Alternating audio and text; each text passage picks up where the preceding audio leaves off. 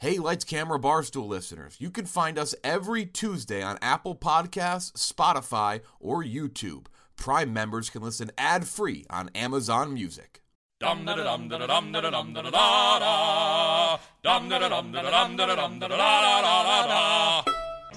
infinity and beyond! The Lord tells me he can get me out of this mess, but he's pretty sure you're cooked. It's why you fail. You can't handle the truth! Maybe. Maybe not. Maybe fuck yourself. Say hello to my little friend! You'll shoot your eye out, kid. Say what again? Say what again? I dare you. I double dare you, motherfucker. Say what one more goddamn time. What we've got here is failure to communicate. Roads? Where we're going, we don't need roads. Are you not entertained? Are you not entertained? You get our son! Happy birthday, Polly. Oh, no, I got me some. Well, I'm the Joker, baby. Welcome to Lights, Camera, Barstool episode. We just had the real intro, because fuck it. Hero's got 2 episodes left. I don't give a shit. Yell at me. They're not going to sue us. No one's. What are they? Who's going to sue us? Braveheart. Only one. Well, the of main Chemical song, Brothers. The Prodigy, "Stand Up" by the Prod. Maybe that. Also, we're going to add the podcast with a special song. The last 2 episodes here because we're not going to make it to October. So we have, like, we just have 389 episode of Lights, Camera, Barstool. We have an interview with Frodo himself, Elijah Wood, today. We have. It sounds so demeaning when you say it that way. Like, yeah, there's something about the name Frodo. It's nothing. The character's great. It's just the name has an association of nerdiness to it. It's like the tough. new lineup for Jackass or Viva La Bam. It's like we got Rob himself, and then Frodo himself also is on the cast now. But he was an awesome interview. He was one of the most enthusiastic interviews I think we've ever had. He was awesome. Probably the most, like, in depth about his answers and stuff. And then we're going to talk about Vacation Friends for like 90 seconds, I think. We're doing the most ambitious thing in the history of this podcast today. We have 2 drafts left. We're going to have, like, the ultimate movie draft on Monday. By the way, Monday is the last episode. It's a holiday weekend. So whenever there's a holiday, we go the day after. We're going to do a very large movie draft, but today is a 12-round chain restaurant draft. It's big. It's big. It's one of the most important things we've ever done on this podcast. It's ambitious. For sure, ambitious.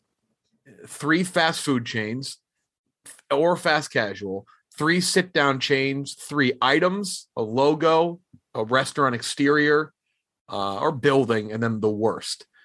We have a good czar. It's gonna be good. It's big. It's the biggest draft we've ever done. So people are saying it's the biggest draft in the history of podcasting. Let me ask you a quick question. If I pick, like, Jeff's Bonanza restaurant as my, like, best sit down chain, can I also pick that for the exterior? I think so. Yeah. Correct. Oh yeah. Okay. I mean, I hope so. I have a lot of crossover here. There's a no lot of crossover in the category. Exemptions. No. Okay, yeah. That makes it a little bit easier. Yeah. So we'll do a live drawing for first pick because I think that's very important.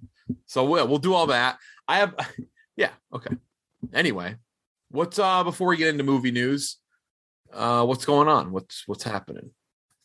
Trill was playing Kumbaya for us on his guitar right before he started. Incredible work. You were like, when's the last time you played that guitar? Why? I didn't say it like that. You have a guitar in the background of your shot. I just asked, hey, when's the last time did you play that guitar? It was a very regular tone. There was no sarcasm behind it. I know. Look, sometimes I'm a little defensive about my lack of. I'll do the thing where I'll sign up for what's the music app. I'm not going to name it. No free ads or whatever. But I know what you're talking about. I don't remember the name. Yeah, it's like $19.99 a month, and it's very fun. Like if that was around when I was 18, I definitely probably would have stuck with it. So like every now and then I'll sign up for that and I'll be like, yeah, I'm going to really get into it instead of playing Call of Duty from 9:30 until 11. I'm gonna spend 90 minutes on an enriching activity, and then I just end up playing Call of Duty from 9:30 till 11. You know, it's the ultimate app of fall off, which I think it has to be like a record for it. I don't know how they would be able to track this or what app would voluntarily tell the information, but I think Duolingo has to be that. Duolingo has to be the most like picked up for a couple weeks and then dropped and then maybe picked up again like a year later, but then dropped again, like that sort of app. That's why they have to do like the pricing tiers where it's like 1 month is like $30 or you can get a whole year for $199. Because then you almost bully yourself into using it. Yes, like that would be the price. I don't know what the pricing actually is. Don't quote me on that, but that's as a top hat wearing Wall Street professional, that's the call I would make. Well, see, that's the thing. Sometimes I would try to trick myself into going to the gym with was like I would splurge on like a nicer gym or splurge on like training sessions, for example. And I'm like, I paid for this. I need to go to it. I can't skip it. You know what I mean? You know, the weird thing, now that you mention that, the weird thing about gyms has been everything else has gotten more expensive. I feel like gym prices have been the same since like I was 23.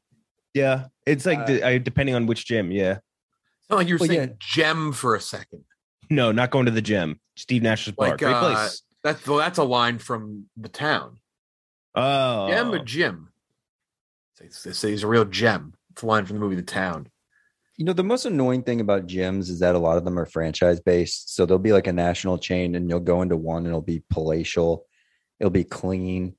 And then you'll be traveling and you'll go into another and the upkeep just quite isn't there. We can run the gamut on some of these national chains. That's why my advice is don't work out. Ride the Peloton for 7 minutes a night. And that's all you really need. Exactly. What's the most ridiculous thing at a chain gym? And I know what you're going to say, and that's not the right answer. It's not the lunk alarm. But you're close. For me, you want me to tell you what I think my most ridiculous thing at a chain gym is? It's a specific thing, though. Is it like a piece of machinery, equipment? No, it's something that a gym chain does. Cardio theater. Oh, Pizza Mondays? Pizza Mondays at Planet Fitness.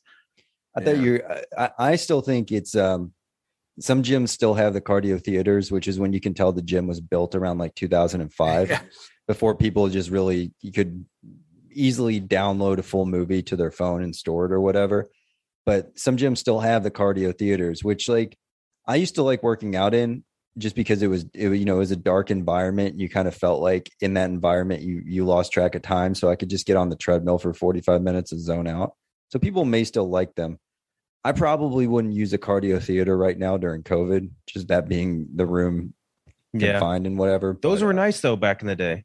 Back in the day they were, but I would have to say like if I'm building gyms right now, the gyms I think now have like they've had spin rooms for a while, but I think they're just more breakout activity rooms for classes and things of that nature. That seems like I haven't been to a whole lot of gyms, but if I was building one, I would probably just have an entire room where people just sit around and eat pizza on Mondays. And it's called the Garfield room.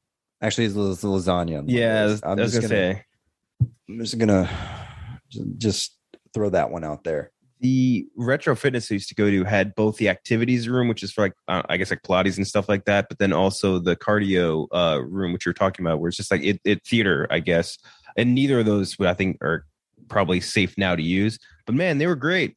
But one gym thing I don't miss was that the gym I used to go to had a very overly aggressive gym owner. It was like a franchisee owner where like he would come up to people and like tell them to put the plates away. And he was like jacked. So like no one could really disagree with him except for the other bigger people. But like if you like left your plate somewhere, he would come and be like, yeah, go pick that up and go put that back on the rack. Like he was very, very aggressive.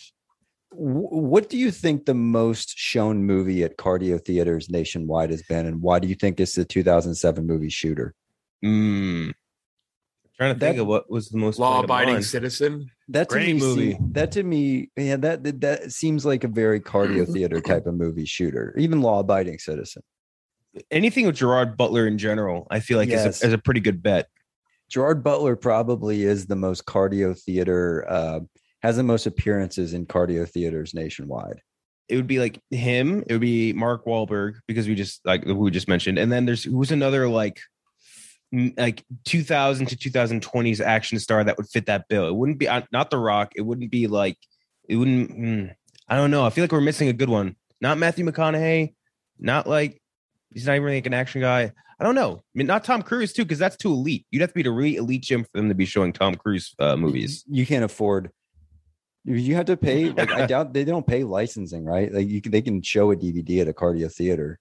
I think that's within the rights of owning the DVD, right? I don't know. I don't know. The Church of Scientology gym probably does it, which would be sick. You're working out with a bunch of guys. You're all wearing like full business attire, like a full suit, just like going on like a Peloton bike, watching Mission Impossible. It'd be awesome. I don't want any beef there. It's not beef. I'm saying it's cool. I'm saying it's legitimately cool knowing they do that. Oh, you know what I did? You guys heard of this? You heard of this? You seen of this? You probably have, because I'm 3 years behind on everything. The one chip challenge. Yeah, you sent us a picture of you trying it on your own volition, like no one else coercing you into doing it. Yeah, you're unbelievable. It was hot. I'm gonna. It was pretty hot.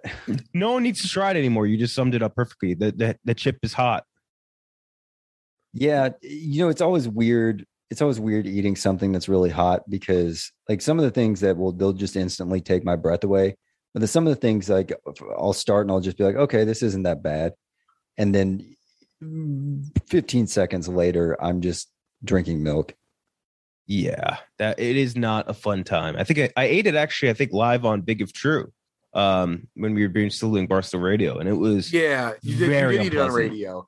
And the one this year looks even hotter. I don't know. I mean, I think it's crazy you did it, but the fact that you did it alone while working is very funny to me. Did you lie after?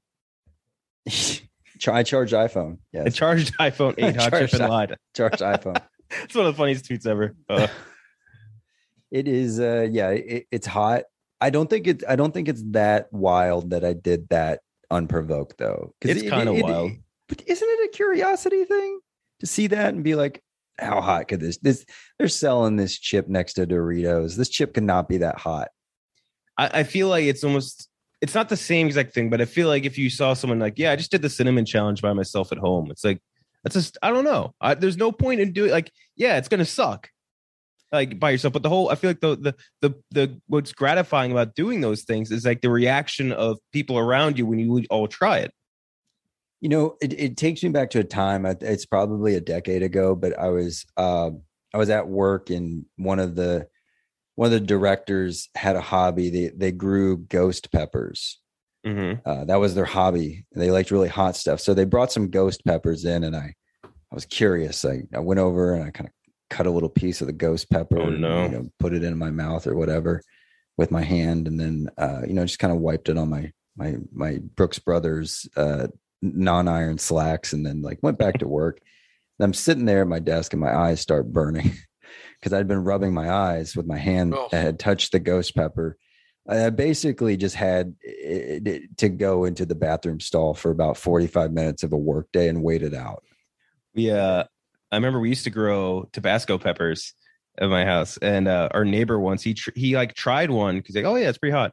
But then he like had the shit on his fingertips and he rubbed his eyes and he had to go to the hospital because like the pepper sauce got in there. Dang. I'm glad I didn't have to go to the hospital. That sounds. For some reason, I thought you just said the order in which you said that, you said it correctly, but it sounded like you said he ate the hot thing and then to help he shit on his fingertips. Yeah. No, he got the shit on his fingertips. Okay, I thought for a second I'm like, did you just say he shit on his fingertips? It's like peeing on your hand to help with the calluses, but it's like you give yourself pink eye, it nullifies the spice. That's just how it works. That's one of the great side effects of pink eye. Did you know that you're not supposed to sleep naked because every time you fart when you're underneath the blanket, like your underwear acts like a mask and it stops like the shit particles from getting out. And like if you fart while you're asleep, you essentially like give yourself pink eye by letting the shit particles out. Which I sleep naked like almost every day. I can't help it, but like I just knowing that makes me grossed out. It's probably one of those things where like maybe it increases the chances, but I also think that like if you actually like if someone came down and granted you a wish and you're like, I want to know how many shit particles are around me right now, you'd be shocked at the amount of shit particles continuously around you during the day, especially if you have pets. I don't want to know the answer to that, but also you're never going to catch me sleeping naked. Never going to catch me. You wear nothing but socks. That's the Troballen special. No, I wear underwear, and I wear like a quadruple XL, like just promotional t-shirt, like a teenager does. Just a big t-shirt. You got fired out of a cannon at a sports game, and the only thing you could do is wear it to bed. I just don't. I don't know. I'm not a naked sleep guy. I feel too exposed. You Winnie the Pooh, basically. So you wear an oversized T-shirt, but and boxers, but does the oversized T-shirt cover up your boxers when you stand up? No, it's not like that oversized. It's just like I like a looser fitting T-shirt. The loose fit legend himself likes a looser fitting T-shirt when he goes to sleep. But I'm not talking about like, that big of a T-shirt. I just the Winnie the Pooh, that implication is that you wear a shirt and no pants. And that to me, like, I can understand people sleeping naked, but I would never get someone who just wear a shirt and no pants. It is honestly the worst look any given man. It doesn't matter how hot you are. You could be the hottest man in the world. If you wear a shirt and that's it, it's just a disgusting. It could be Henry Cavill. Doesn't matter. It's just a disgusting visage. A guy with a shirt and no pants. It looks, anytime a guy wears a shirt with no pants and I guess the only exposure I really have to that is like create a character in a video game, or a video game where you take like the armor off and the avatar is essentially wearing a shirt, no pants. Mm-hmm. It's weird. It looks like one of those things that, those mismatch games as a kid where you had like the head, the body, and then the pants. And it is just it's a visual. It's kind of shocking. It's never going to look good. Again, doesn't matter how attractive you are as a man. Just there's no way it can ever look good. Just can't. It's just nature. I wear Nike Pro Combat compression tights and a shirt to bed, just to maximize the space on the bed. I'll just say this: I sleep naked almost every night, and I haven't gotten pink eye, so I don't even think it's true. But I heard it somewhere, and it bugged me out for a second. Just like how when you hear you eat 1 trillion baby spiders in your sleep, whatever else bullshit like that, you stop and think about it for a second, right? Well, I mean, Jeff, do you wear long johns? No, that sounds awful. No way. That sounds terrible. What were you saying, Ray? The spiders? No, I was just saying, I'm just saying that, it makes sense. Like, it's not like you just tossed out a wild theory. I mean, if you fart with pants on, the fart particles aren't going to hit things outside of the pants, most likely. Mm-hmm. But if you fart without pants on, the fart's going to travel. Makes sense. That's why you need that antimicrobial filter in underwear, because then it's like a Brita. Just the only thing that gets through is a smell. But do you give yourself essentially like you're giving yourself like a typhoid blanket or whatever, except it's pink eye blanket? You know what I mean? Is that the case then? So like if you flip your blanket accidentally, are you gonna give yourself pink eye? Maybe that's I don't know. I just feel like pink eye is a thing that I feel like if your eyes were that sensitive to shit particles, people would be walking around with pink eye all the time. True. Yeah, you're right. It feels like it's the perfect intersection of the wrong bacteria or viral particles or whatever. I actually do not know what conjunctivitis really is, mixed with your immune system just being down, which on this podcast, always at a very high risk of pink eye. Yep. Right at the bottom. Right there at the bottom. That was shit particle talk. No, it's pink eyed. Pink eyed talk to be. Yeah, we'll make it classy. It was shit particle talk. It's the Bob Costas special. Oh man, one of the funniest pictures I've ever seen. I'd love to have a legendary career that's basically just distilled down to like one unfortunate time where he had pink eye, and that's like, I don't know. That's definitely not the first thing people bring up when they bring up Bob Costas. But if you were to say, what's a list of your top 5 Bob Costas moments in terms of memorableness, pink eye would be up there, unfortunately. He sleeps naked every night. That's a well-known fact about Bob Costas. Yeah. Probably unrelated, but still. He That was the deleted part of the Olympics. It's like, I slept naked last night, farted all over I'm my eyes. Bob Costas. I sleep naked every night. Well, back to the skiing. You should blog that tomorrow. Did Bob Costas get pink eye at the 2014 Olympics from farting without pants on while asleep? What is it in the Google search? Let's see. Bob Costas. God, his eyes were so gross. Okay, so I'm already on the page for pink eye, so that might be a skewed result. Let me pull it up again. There's so many pictures of pink eye. Let's see. Bob Costas. So Bob Costas pink eye is the second suggestion. And I don't know if it's because I've already Googled pink eye or not, but that's kind of unfortunate. It is. It is very unfortunate, but also very funny.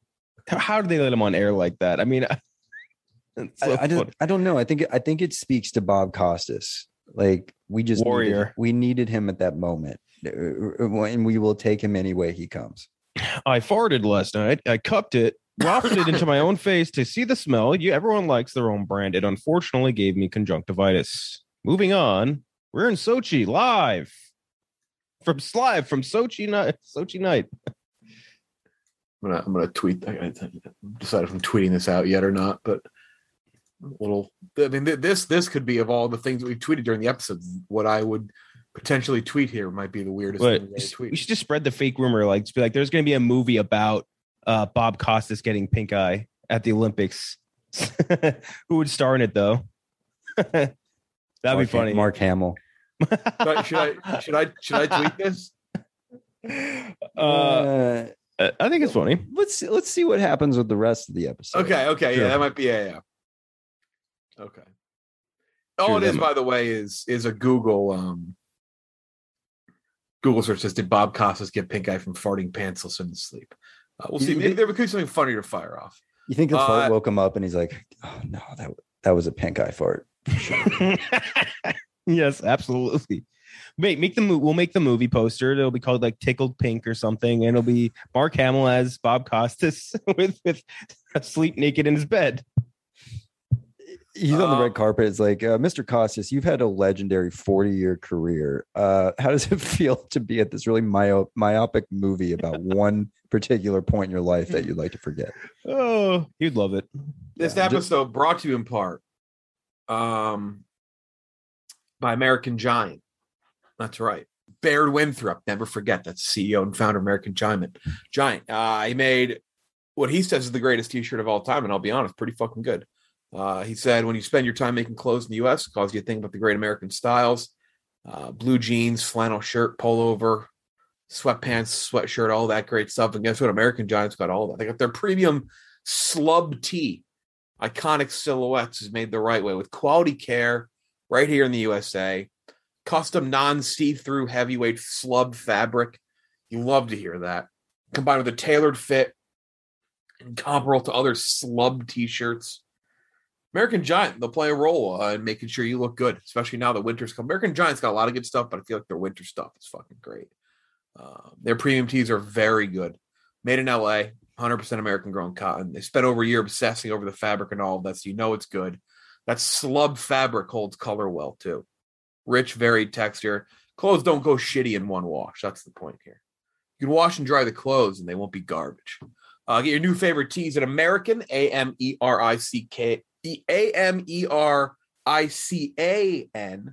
-Giant, GIANT.com. American-Giant.com, and use promo code LIGHTS, LIGHTS, for 15% off your first order. That's 50% off when you use code LIGHTS, LIGHTS, at American-Giant.com. First bit of news, final trailer. There's been some delays. Top Gun Maverick got delayed till May 2022. It's supposed to come out this fall. And then Mission Impossible 7, which makes sense because Tom Cruise is in Top Gun Maverick, got delayed to September of next year.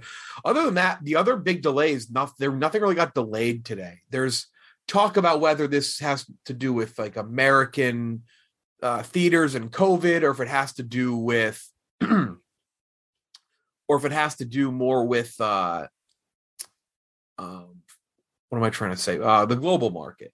So there's not a clear. This isn't like during when COVID hit and everything got delayed, because people are like, what about Spider-Man? What about this? What about that? Ghostbusters, I think it's Ghostbusters, got delayed like a week. So it's still coming out this year. So there's a lot of random like delays, but these were the only real big ones. So we don't have much to say on that. I just that's our not very expert take on the matter, I guess. Trailer though. They said what do you call it? That they like polled moviegoers and said that I think 11% less people are comfortable with going to a theater compared to July. So it's like such a minuscule amount. I doubt that they would make like a push because of that sole reason. You know what I mean? No, I mean it's not like a majority, right? I think it's still meaningful enough, but there's so much like Jeff's saying, like getting pushed back a week, like there's other things that go in it that I just do not understand. So I unfortunately cannot comment on it, but I will tell you, Tom Cruise, he's on a track. He likes to release 2 movies a year every 5 years. Mm-hmm. Or whereabouts. So 2008, Tropic Thunder, Valkyrie. 2012, Rock of Ages and Jack Reacher. 2017, The Mummy, American Made, and 5 years later, Top Gun Maverick and Mission Impossible. This might be his strongest slate of 2 movies a year. I'm excited for Top Gun Maverick a lot too. I think it's going to bang, even if it's in a bad release date now. I still think it's going to be awesome. I don't think that's a bad. I don't think Yeah, I don't know. Yeah, it's gonna be fine, man. It's gonna be a nice. I think a lot of dads have been waiting for this moment for a long time. That's true. Yeah, this is like what do you call it? I don't even know what's a comparable holiday. It's like Christmas for dads, basically. It's like Father's Day, but a Father's Day that like your Little League plays a doubleheader. Like Father's Day combined with 4th of July, and your son hit the home run in that Little League game. It's like a triple whammy. Can't even think of another movie that's a more dad's rock movie. You know what I mean? Like beyond Top Gun, what's the ultimate dad movie? Master and Commander. Yeah, but that's like too recent. I feel like to have a revival. Although they did say they were making something with it, right? No. I mean, Top Gun is. I was just trying to provide a counterpoint. I got to go with Top Gun. That's a dad movie for sure. Bring back another video game for Top Gun 2. Bring it full circle. Have the angry video game nerd get mad about it too, because I can't fucking land on this aircraft carrier, buffalo shit ass piss butt. He'd rather have a buffalo take a diarrhea dump in his ear. Still entertaining. I'm shocked he's been doing it for 20 years. Dude, I saw he put up a YouTube video where like he brought back one of his friends that he used to borrow Sega games from, and he like played the Sega games with him, and like he had used those games for his reviews before. Really cool. It's a really sweet video. That's Top Gun Maverick. Yeah. Starring an angry a movie that's been delayed a game. ton is No Time to Die. No Time to Die is no longer delayed as of now. It comes out October 8th, and it got a final trailer. It better fucking come out now because it said final trailer. I hope it never releases. I hope it gets buried and we never get to watch it at this point, because we've been waiting to watch this movie for like 3 years. I just don't care anymore. Daniel Craig's just he got his like worst wish, is just being trapped as James Bond forever. Yeah, he's literally in a loop right now. Continuously having to do promo for this every year, and then the movie getting pushed back more. Actually, how much promo has he done for it? I don't recall seeing him in any like talk shows or anything like that, or interviews or anything like that either. That's interesting. I don't know. I don't think the circuit I actually don't think they've done any promo for it, but one of my favorite mental images, like I think of Daniel Craig as very Harrison Fordian, like just like wanting to wanting to be asked questions about James Bond. He wants to finish this up so he can work on his next project where he's playing Bob Costas with pink eye. This movie's also 163 minutes. Okay, I don't know. I feel like it's not that crazy. Skyfall is probably pretty long, right? Oh, I'm guessing Skyfall was 140 minutes. Yeah, I don't know. I think, again, at this point, I feel like we've been waiting for this movie for so long that personally, I want to get it over with. It's almost like hit New Mutants territory where, like, obviously that's a very different sort of delay, but like it's in that realm of for me where I'm like, at this point, I just want to see it, and I'm not particularly excited to do so, at least compared to before. I'm still excited to see it. I can't wait to see Rami Malek and see what he does with his character. Watch him. You know what? I can't ever let us talk about James Bond without mentioning the name Barbara Broccoli. Just an awesome name. Yeah, Barbara Broccoli. And did the trailer do anything though for like your? I mean, I just got to see the movie, right? Like that's what we're saying. Yeah, I mean, it's no point. There's no amount of it. It's another reminder that it still hasn't come out yet. Because before this trailer, you could have convinced me this movie had came out and I had seen it. Mm-hmm. Dude, I remember we first saw like they had like a behind the scenes clip they had dropped for it where like it's Daniel Craig walking around with like a spear gun or something like that. I'm like, oh damn, this is gonna be pretty sweet. And then like they had the first look with him in the suit. Right, damn, we're pretty excited for this. That was like 2 years ago. Over that. You know, what'd be awesome is like, you know, Ralph Fiennes is M in this movie, but like, what if you got to like, you sat down in the theaters and it was Dame Judi Dench, and there was just no explanation for why her character is returning. I love that switcheroo. Yeah, that would be Timothy. How about if it was instead of that, it was just Timothy Dalton was now James Bond again. He's alive. I see you in the back of your head checking to see if he's like actually dead. He's not. No, you were exactly right in that. Like I was taking inventory on if Timothy Dalton was dead or alive. Yes, I was. I saw the look in your eyes. I was scanning. Like, oh shit, Kendrick just said he's alive and he's definitely dead. He's alive. Well, I just I wanted to make sure before I riffed on it. And my riff on that is no. Yeah, no, I think you're right on that. Although personally, I would love to see Timothy Dalton in more stuff. You remember in Hot Fuzz how funny he was as like the Skinner, right? Was his name in that? Oh man, he was so good. I miss Timothy Dalton. And then he gets his like jaw impaled by the church steeple in the model village. It was gross. Episode No Time to Die, October 8th, if it even comes out. Who knows? Brought to you in part by Upstart. That's right, folks. Upstart is UPSTART. It's a fast and easy way to pay off your debt with a personal loan all online, whether it's paying off credit cards, consolidating high interest debt, funding personal expenses. Over 500,000 people have used Upstart to get one fixed monthly payment. Upstart knows you're more than just your credit score, and they're making sure they're expanding access to affordable credit. Unlike other lenders, too, they'll consider your income, current employment, all that to find a smarter rate for your loan. And with a 5-minute online rate check, you can see your rate up front from loans up to $50,000. Funds as fast as one business day, too. Doesn't get better than that. Find out how Upstart, UPSTART, can lower your monthly payments today when you go to upstart.com/lights. Loan amounts will be determined based on your credit, income, and certain other information provided in your own application. Thank you to Upstart for sponsoring the podcast.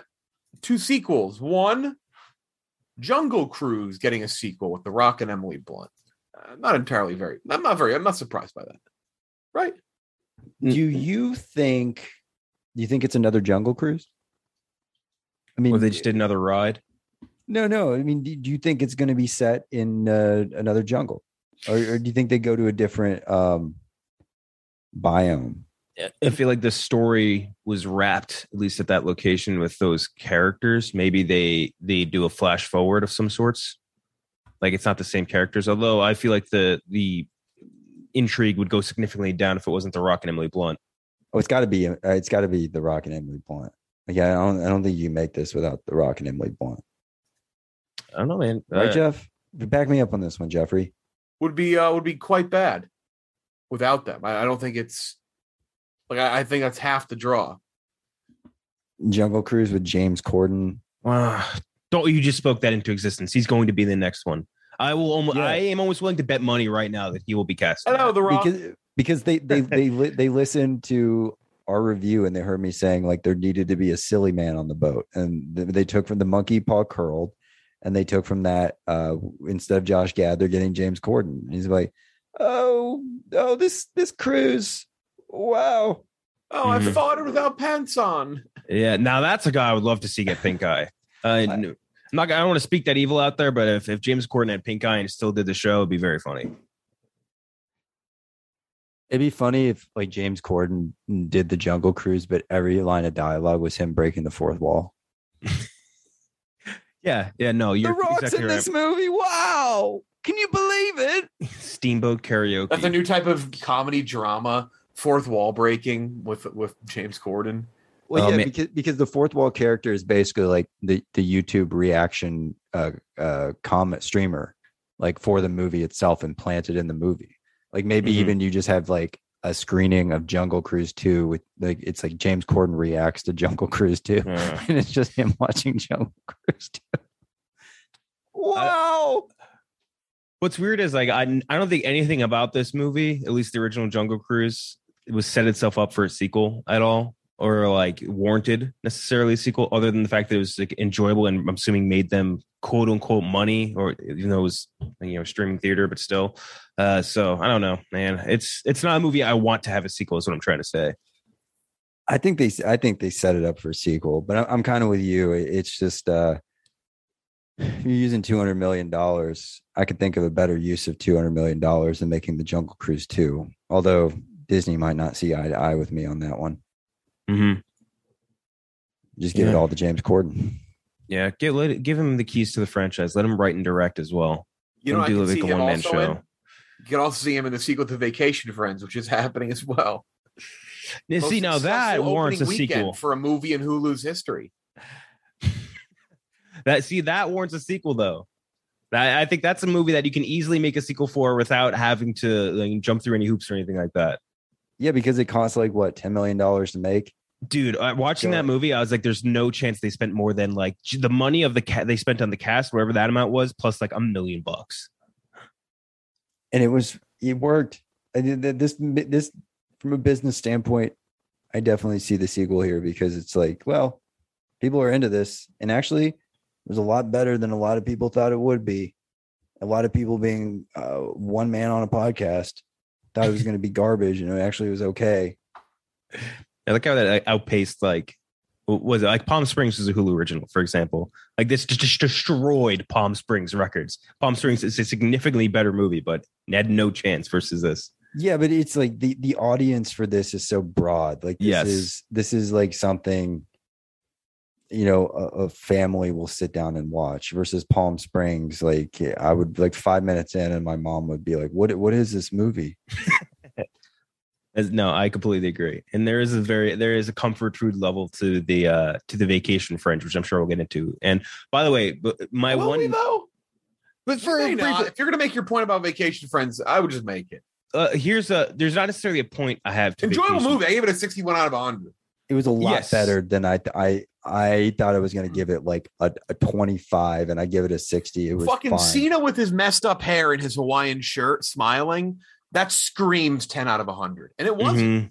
The messed up hair was definitely a big indicator, but it was comfort food, man. It was easy to watch, which I appreciated, and kind of had funny moments. And I think a lot of that has to do with John Cena having that, hilarious delivery. But my one point I was going to say is I think that there should be a federal ban on movies ever having a character address their brother or sister as bro or sis.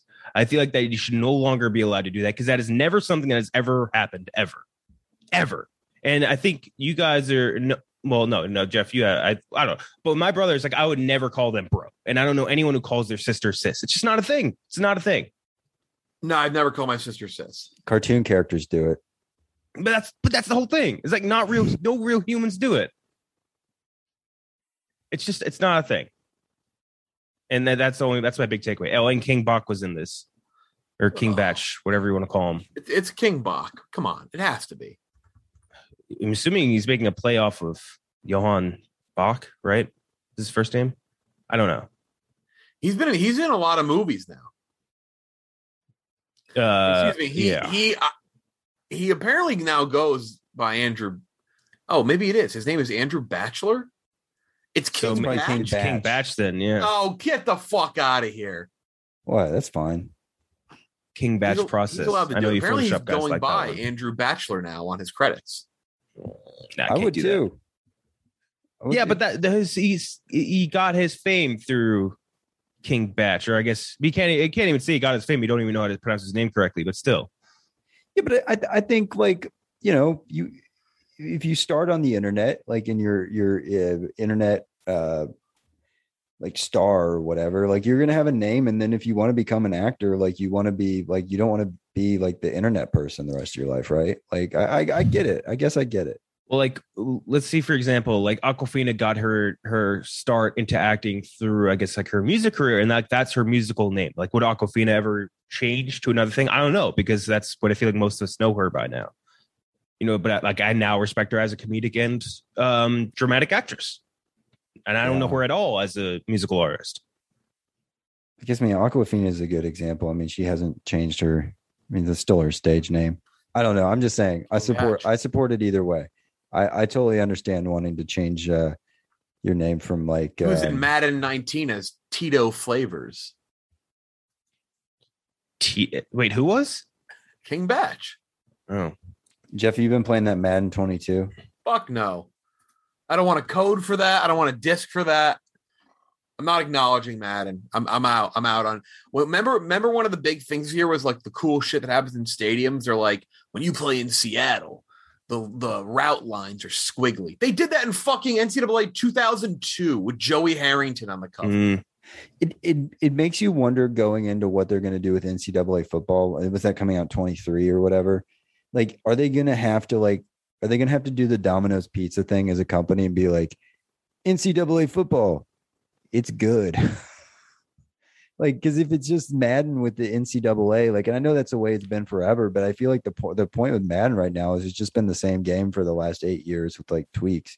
Maybe people will be fine with just the NCAA coding on it and the faster gameplay or whatever. But I kind of feel like if you're relaunching that franchise and you have this like continuous like negative response to Madden year after year, like you got to do something to like come back with the game and like try to create some sort of goodwill with the fan base, right? Well, people just keep buying it, so why would they care? Yes, I mean, yeah. I mean, at the end of the day, yeah, that is. They got to get Ronnie 2K on the call. Oh my God, get that guy out of here! Man. Get rid of Ronnie 2K. Fine, it took so long. Took way too long to get rid of Ronnie 2K. Fucking Christ. And I don't know. I've grown up. I'm Ronald 2K now. Yeah, that's his version of what we were talking about, actually. I go by Ronald 2000 now. Ronald 2000.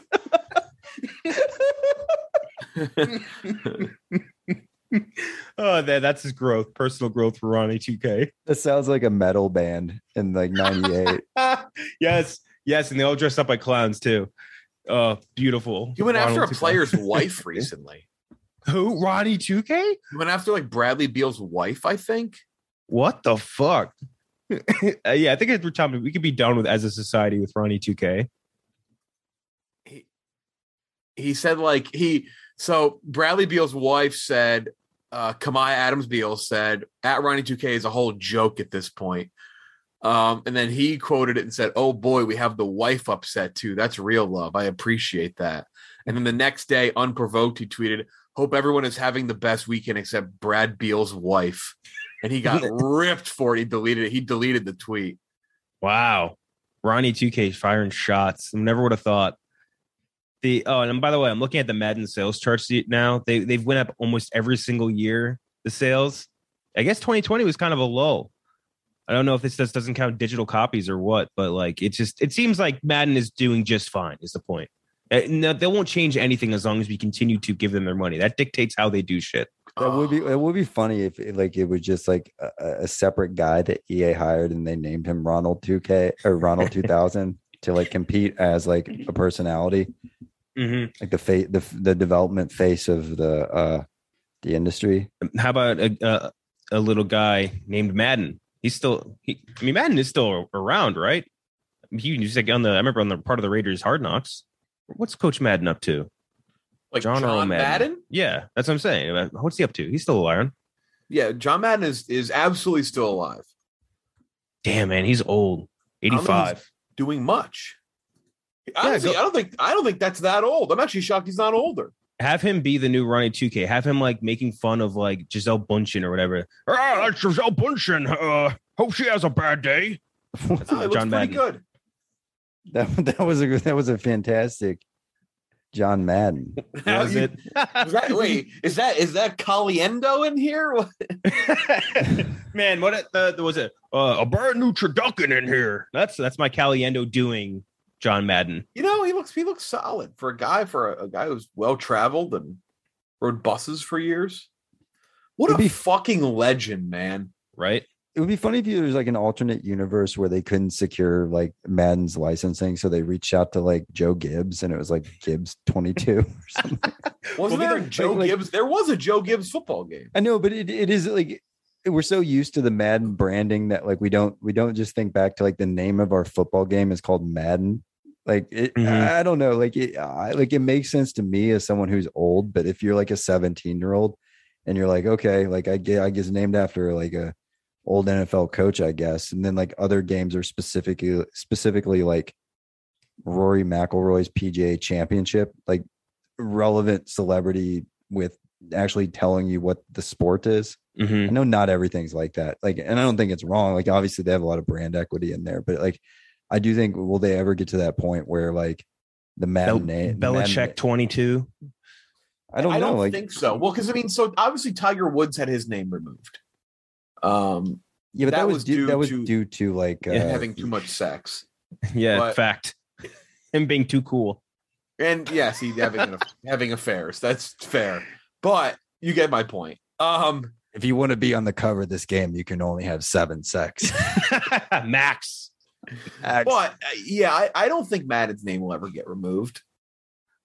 I mean, you're right. Like it's its own brand right now. Like I just, it's always weird when you get older and like, I don't know like what the coach would be like a coach in like 1967 who's not like Lombardi or whatever. But well, they took Bill Walsh had his name on the first 2 college football games and they fucking removed that. They were like, get out of here. He went to the NFL. They're like, fuck you. Booting up my copy of Parcells 8, folks. That's a joke. Rip on Billy P. He lost weight. He lost his weight. You can make jokes now. Lost weight. He had a moment where he lost a bunch of weight. Did he not? I mean, Bill Parcells was never like a fat guy. He was a pretty fat guy. No, he wasn't. Like he was no bigger than John Madden. Is he not a known man titty haver? Isn't that like the meme picture of him with the big old boobies? Yeah, I mean, he has some pictures where he has. I mean, he's an old guy. I never associated Bill Parcells with being like a hefty dude. I mean, yeah, he's got a football guy body. Have you ever heard the Joe Montana Sports Talk football commentary? No. Phoenix Cardinals. It's a beautiful day here in Phoenix.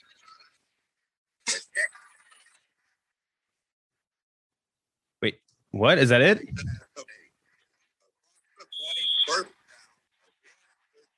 Yeah, it was like a game in 1993, and it was a Sega game, and it was a pretty good football game. But its big selling point was that it had like live commentary, which was a pretty big deal for a cartridge game. Except it was like a robot voice. Well, the worst sports game of all time is High Heat Baseball. High Heat Baseball, I want to say 2003. If you watched, there was a show on G4 TV called Judgment Day. Reviews on the Run in Canada. High Heat Baseball 2003. I think it got like a 0 or like a 0.5. And the commentary, like they didn't finish the game. It's just like a fucked up game. It was like somebody like dropped somebody like scratched a disc. It's the worst sports game ever made. High Heat Baseball 2003. The more of these pictures of Parcells I'm looking at, I don't think he's the same fat coach I'm remembering. No, but he's not skinny. Let me be clear. No, Parcells isn't like he's got like a 50-year-old, 60-year-old guy body. Like it just happens. You get older and you just don't get in shape anymore. And who's the man titties coach? There's an old Giants coach I remember having a particularly robust frame and bad man titties, but I guess I don't know. I'm not sure who it was. You probably were just like 12 and 95 pounds, and anything over 95 pounds. Well, the coach of the Giants when you were a young lad was Jim Fossil, and he Very much not. He wasn't. He had a chiseled face. He just died recently. Jim Fossil did? Yeah, died in, I think, probably July. No, Jim Fossil was a very, he was like an in shape guy. Damn, I didn't know that. Yeah, Jim Fossil died this summer. Passed away. Yeah.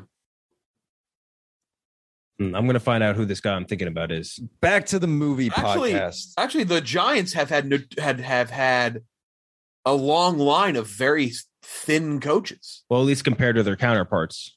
Shermer, Spagnuolo, McAdoo, not Coughlin, Fossil, Dan Reeves. Yeah. Anyway, that's been your Bill Parcells talk. Bill Parcells vindicated, not a fat guy. Dennis Rodman movie covering his escapades to Las Vegas in the midst of the 1998 NBA Finals is in development. Phil Lord and Chris Miller producing. Kind of cool. We were filming the show we do at Barstool, if you're not a Barstool fan, called The Rundown, where you go over topics and news events. And it was myself, Brandon Walker, who does a lot of our college football stuff, big movie guy. And then one of our other coworkers, Glennie Balls.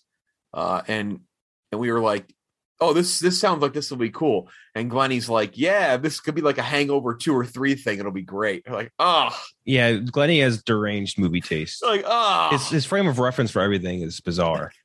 Like, I'm like, if this is like the Hangover 2 or 3, this is a flop. Like, this isn't that great. Mm-hmm. I am excited for this idea though. This seems like this could be really good. I don't know. What do you think? I'm sorry. I'm still stuck on like Ken Jack having a very specific Mandela effect, except it's like about it's about like 50-year-old NFL coaches being like over a certain weight level or not. Dude, damn it. I knew. I don't know. I'm going to have to figure out what's going on here, but I might have been Mandela affected into thinking he has big old screaming honkers. I don't know, man. I think is like, how involved is Dennis Rodman with this movie? Well, that's a big. I mean, that's going to be the big question. Though Elton John fairly involved with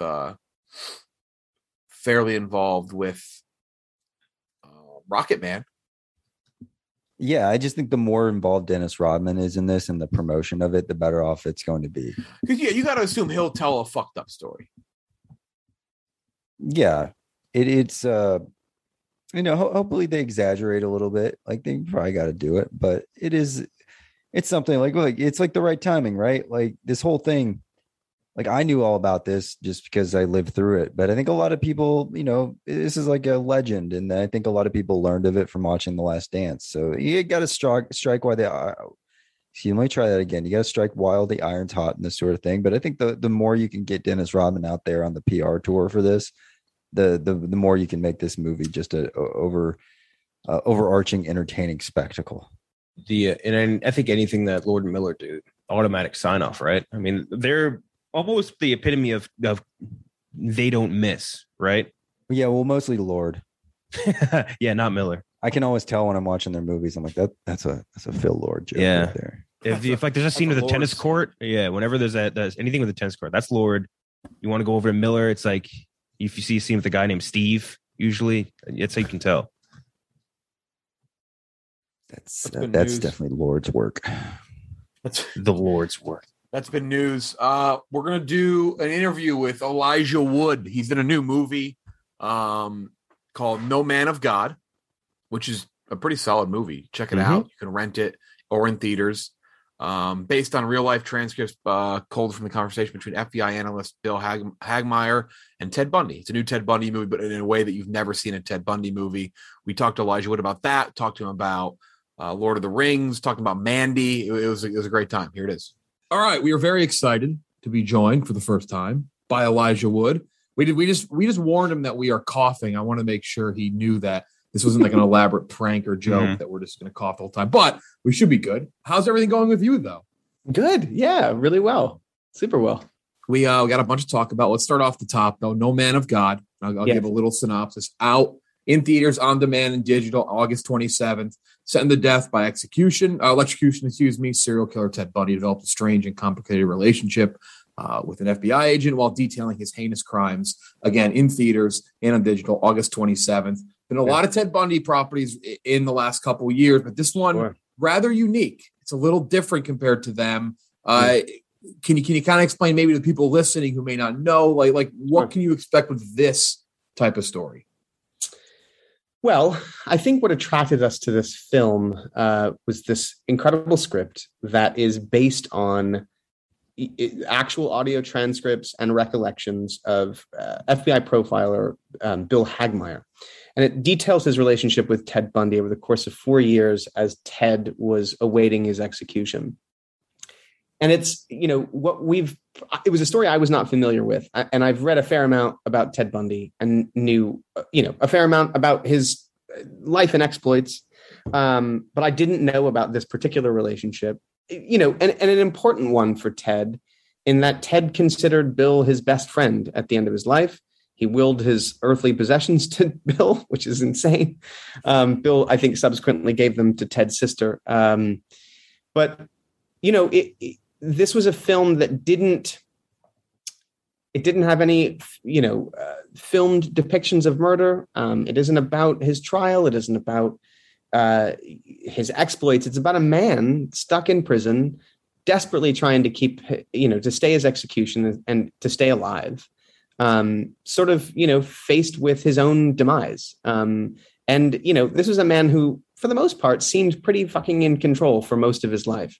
Going so far as to being his own lawyer in his trial. The hubris in this man is insane. But this was a portion of his life where he was desperate and thusly quite sort of human. And the old tricks didn't really work anymore. The charisma was not working for him. And so you see this sort of the person for all that he is. And I think that's what was interesting to us when we read the script. And also, again, just this relationship between this FBI profiler and Ted and these conversations that take place. The kind of verbal chess match between these two individuals of someone who's desperately trying to withhold information. Ted, more often than not, even with Bill, 90% of the time would refer to the murders in the third person. He never referred to them in the first person. And if he would slip up, Bill was smart enough to know that he wouldn't indicate that he knew that he slipped up. So if he would ever say me or my or I, Bill would cause a distraction to make it seem as if he hadn't heard, because that would have absolutely thrown Ted off. But having said that, Ted also revealed to Bill, I think maybe the only person that he ever had this conversation with, the actual process by which he did what he did. So that's the sort of intimacy that they were able to achieve, or that Bill was able to achieve with Ted. And it's just a fascinating story. There's a kind of central thesis to a degree in regards to what they talk about, which is this kind of, this question that comes up very early on, which is, could you murder? Ted asks of Bill, could you kill someone? And that kind of becomes the sort of, not the driving force of the narrative, but certainly a thesis that sort of overarches everything of that question posed to Bill, thinking about that, Ted wanting desperately to believe that that's possible, which means that he's not crazy, that he's not psychologically different than anybody else, that anybody's capable of this. And there's solidarity in that, maybe some comfort in that as he faces his execution. So that sort of is the kind of central idea that they talk about. But it was also just interesting, a script that's predominantly conversations. It's two men in a room, psychologically sort of going through these sort of circling around each other, just provided such interesting insight into Ted's mind and also Bill's mind in regards to how he's able to guide that conversation.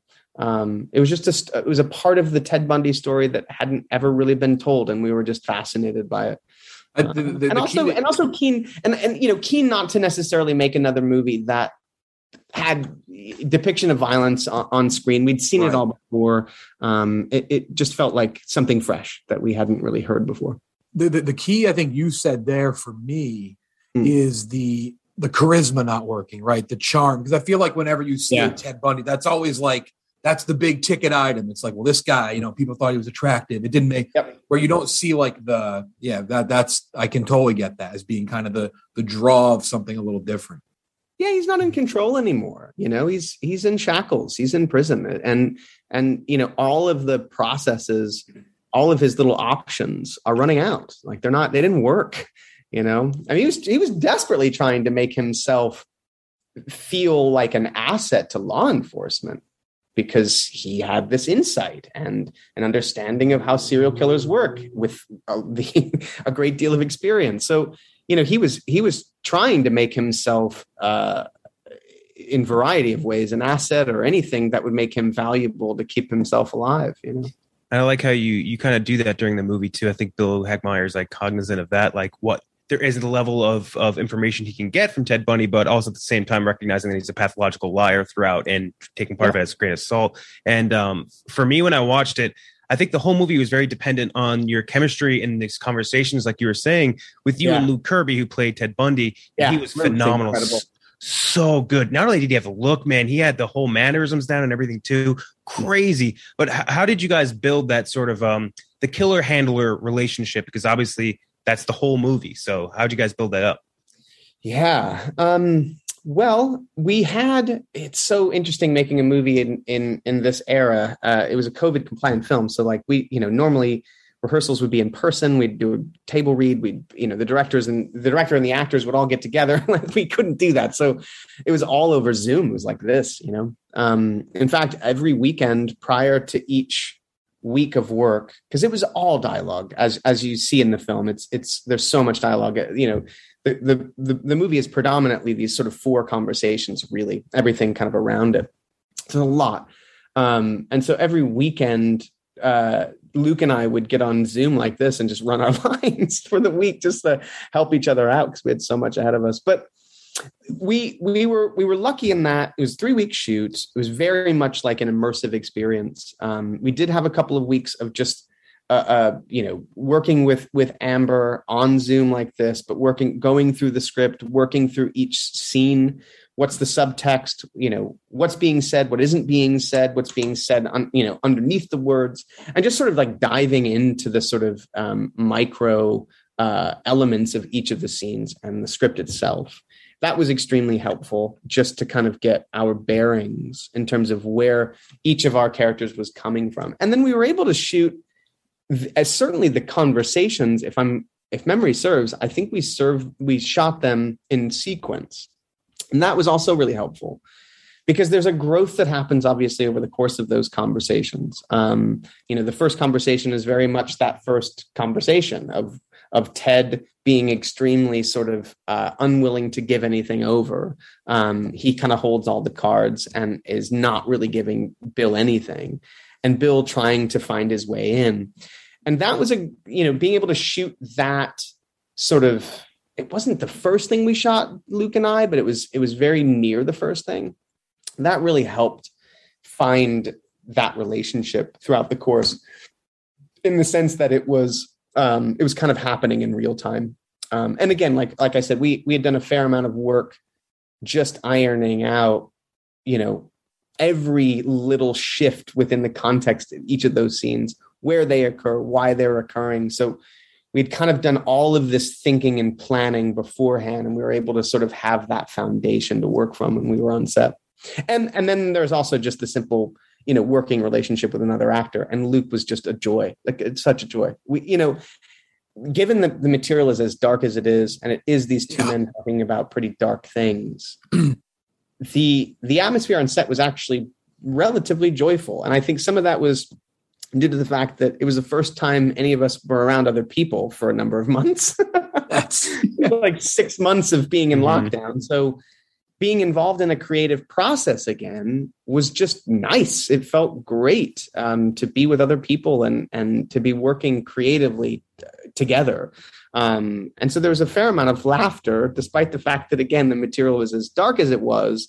We had a lot of fun doing it. And Luke and I had a blast working with Luke. He's so incredible, and man, he embodies Ted so well. It's a disturbing performance for sure. that's interesting nose shot in sequence because you could see that balance of like power because like Ted has the power in the beginning, then that switches by the end. That's cool to know that was shot in sequence because I'm sure that helped. Again, No Man of God is coming out on August 27th on digital and on theaters. One last question on it. Do you think that actors in general prefer to play the serial killer or the guy interviewing them? Because, when you look at all these other movies like shows like Mindhunter, Silence of the Lambs, you get great performances on both ends of the glass, if that makes sense. So if you're an actor, what do you think you're more like attracted to for if you're out in the street and get a script, let's say? That's interesting. I mean, there's always... it's hard to say in a general sense because each character is different and each scenario is different.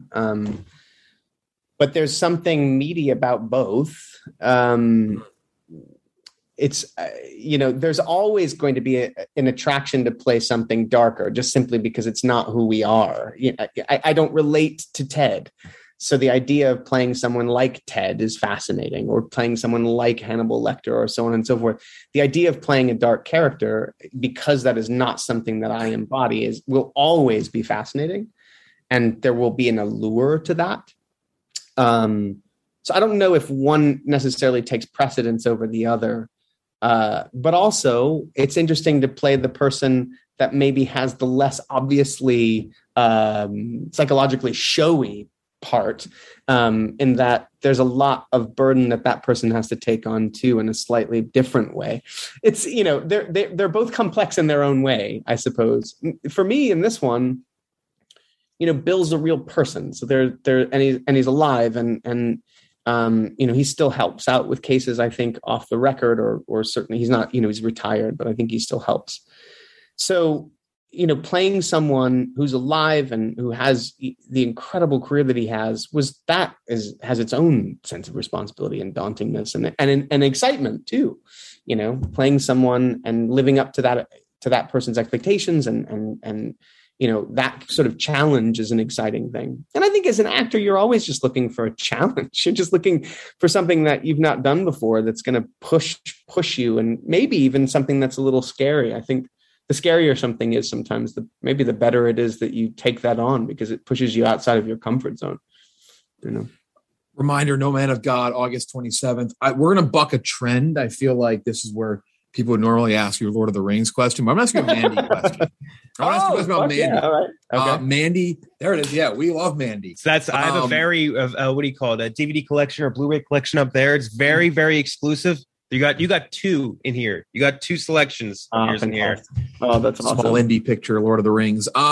Mandy, it was fucking crazy. One of our favorite horrors the last couple years for sure. But it's this insane psychedelic horror. What was for you guys the secret sauce of making sure that it's crazy, but keeping it at a sense where it's like not too much? Because it was kind of an insane balance of just like insanity and Nick Cage and all, but like it kept it in a way that was incredibly digestible and still worked. Because I mean, people who talk about this movie, they're like, you got to go fucking find Mandy. You got to go watch Mandy. I think, well, thanks. I'm so glad you guys dug it. I think, honestly, it was already present in the screenplay, and the sort of what makes that movie accessible, I think, is sort of what you're digging at. Is it's at its core, it's a love story, and that was always there. So as crazy as it gets, as phantasmagoric and kind of psychedelic as it goes, its driving heartbeat is Mandy there and her relationship with Red, and ultimately her death and his driving force to avenge her death, and her presence throughout in this sort of animation as well. So that's kind of, and that was always there. Panos and Aaron Stewart, his co-writer, wrote a really beautiful screenplay that made you fall in love with that relationship. It made you fall in love with her, to where when she's abducted and everything happens to her that happens, it's gut-wrenching and heartbreaking, and the sort of her lifeblood is infused throughout the rest of the script. And I think that's what kind of roots it and makes it so much more accessible than maybe it would have otherwise. Now, having said that, our interest was to make a Panos Cosmatos film. We had seen Beyond the Black Rainbow, and we were like, this man is incredible and he's a visionary and there's no one like him. And he was in LA for a screening of Beyond the Black Rainbow, and we set up a meeting with him, and we sat down at Cantor's and we were like, dude, we love you. We want to make anything you want to make. We want to make your next film. And he then pitched us the sort of basis of of Mandy. And then I think it was like 5 months later, sent a script. And so our thing was, we loved the script. We just wanted to make a Panos Cosmatos movie and allow him the freedom to make it in any way that he wanted to make it. And of course, our interest is always that the movie finds an audience, that is accessible to a degree, right? Like that's always inherent within the context of the endeavor. You set out to make something that is for people, and that people will respond to in a positive way. But at the same time, our philosophy is to give people, our filmmakers, the creative freedom to make the films that they want to make, and facilitate that in any way that we possibly can. We were just thrilled to get the chance to work with him and to give him that space to make it. So I guess in answer to your question, like, we didn't have to dial anything down necessarily, or impulses that were too crazy. I think, again, that heartbeat of the movie is really what roots it and keeps it being connective throughout. And the movie ends with that sort of their reunion. I mean, it's Mandy is throughout, and that was paramount, I think. I like how you mentioned that. I do think if you stripped away all the psychedelic elements, it really is just like a beautiful and heartbreaking love story. That's crazy to think about, but very, very true. So with Mandy, you've worked with Nick Cage as an actor before. This was as a producer. What do you expect from him when he signs on to do a project from you? Because for us as fans, I think the one thing we've always said is it doesn't matter what the project is for Nick Cage. He could be doing the smallest little indie film, being paid in Jiffy Lube tickets, or he'd be being paid in like a giant blockbuster. Doesn't matter. He gives 110%. And that's something I know that we love about him. But what would you expect when you go into a project with Nick Cage? That he's going to bring his own flavor to it, even something that's on the page. So for instance, the movie that my introduction to Nick as a person was working with him as an actor on a movie called The Trust. A movie that I really love and not that many people saw. Nick's awesome in it. And not that, he has this reputation for being this, going really crazy. And whilst he can deliver some really wild performances that feel like they're off the rails, he's also, he delivers what needs to be delivered, I think, given the context of the film too. Anyway, so we worked with each other on that film. What am I getting at? So on the page, our relationship in the film was we were partners. We were cops, and we're crooked cops looking to taking an opportunity for a heist that we see by way of like something that we come in contact with in the evidence room. So that's the movie. These two cops that work together and ultimately fail in getting all this money. He had built in this whole other storyline that's not necessarily present within the context of the film for his character's motivation. And his character's motivation was that he was in love with my character. It's never explicitly articulated. It's just there in the fabric of what he did. So the thing about Nick is that he's always going to bring his own thing to the work. And I mean, I think all actors bring something of themselves, of course. But his interpretations are really unique and interesting, and only something that Nick would bring. It's hard to articulate. So I think when you imagine when he signs on to something, there's just I get excited about what he's going to bring, because I feel like it's not going to be like what anybody else brings. It's always going to be unique and unexpected. He's incredible. And it's so interesting that we all collectively have conversations what feels like every couple of years about him, when he seemingly shocks people with another incredible performance. And it's like, guys, Pig is the one that it seems. I still haven't seen it. I'm so excited to see it. I know. Yeah, I know. But it's that thing that's so funny. It's like he's been consistently delivering incredible performances since the beginning of his career. And, I guess he has this, I don't know, like the reputation maybe in the post-internet age and the sort of memification of his past work that has been discovered by a new audience that has sort of focused more on the madness of his performance than the quality.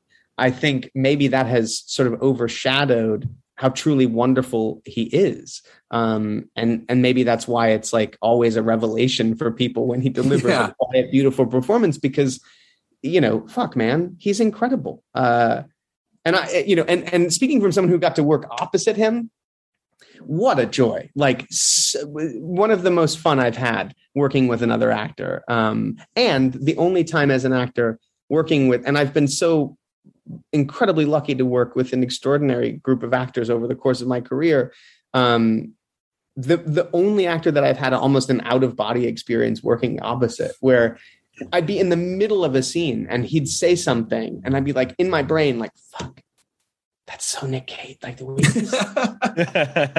I'm working with Nick Cage. Like he's an icon on a level that is hard to articulate, he's a total national treasure. That's a good one. That's a good one. I like that. It's true. He really is. He is so special, and it's always wonderful to see that he continues to get, the right kind of attention for his work.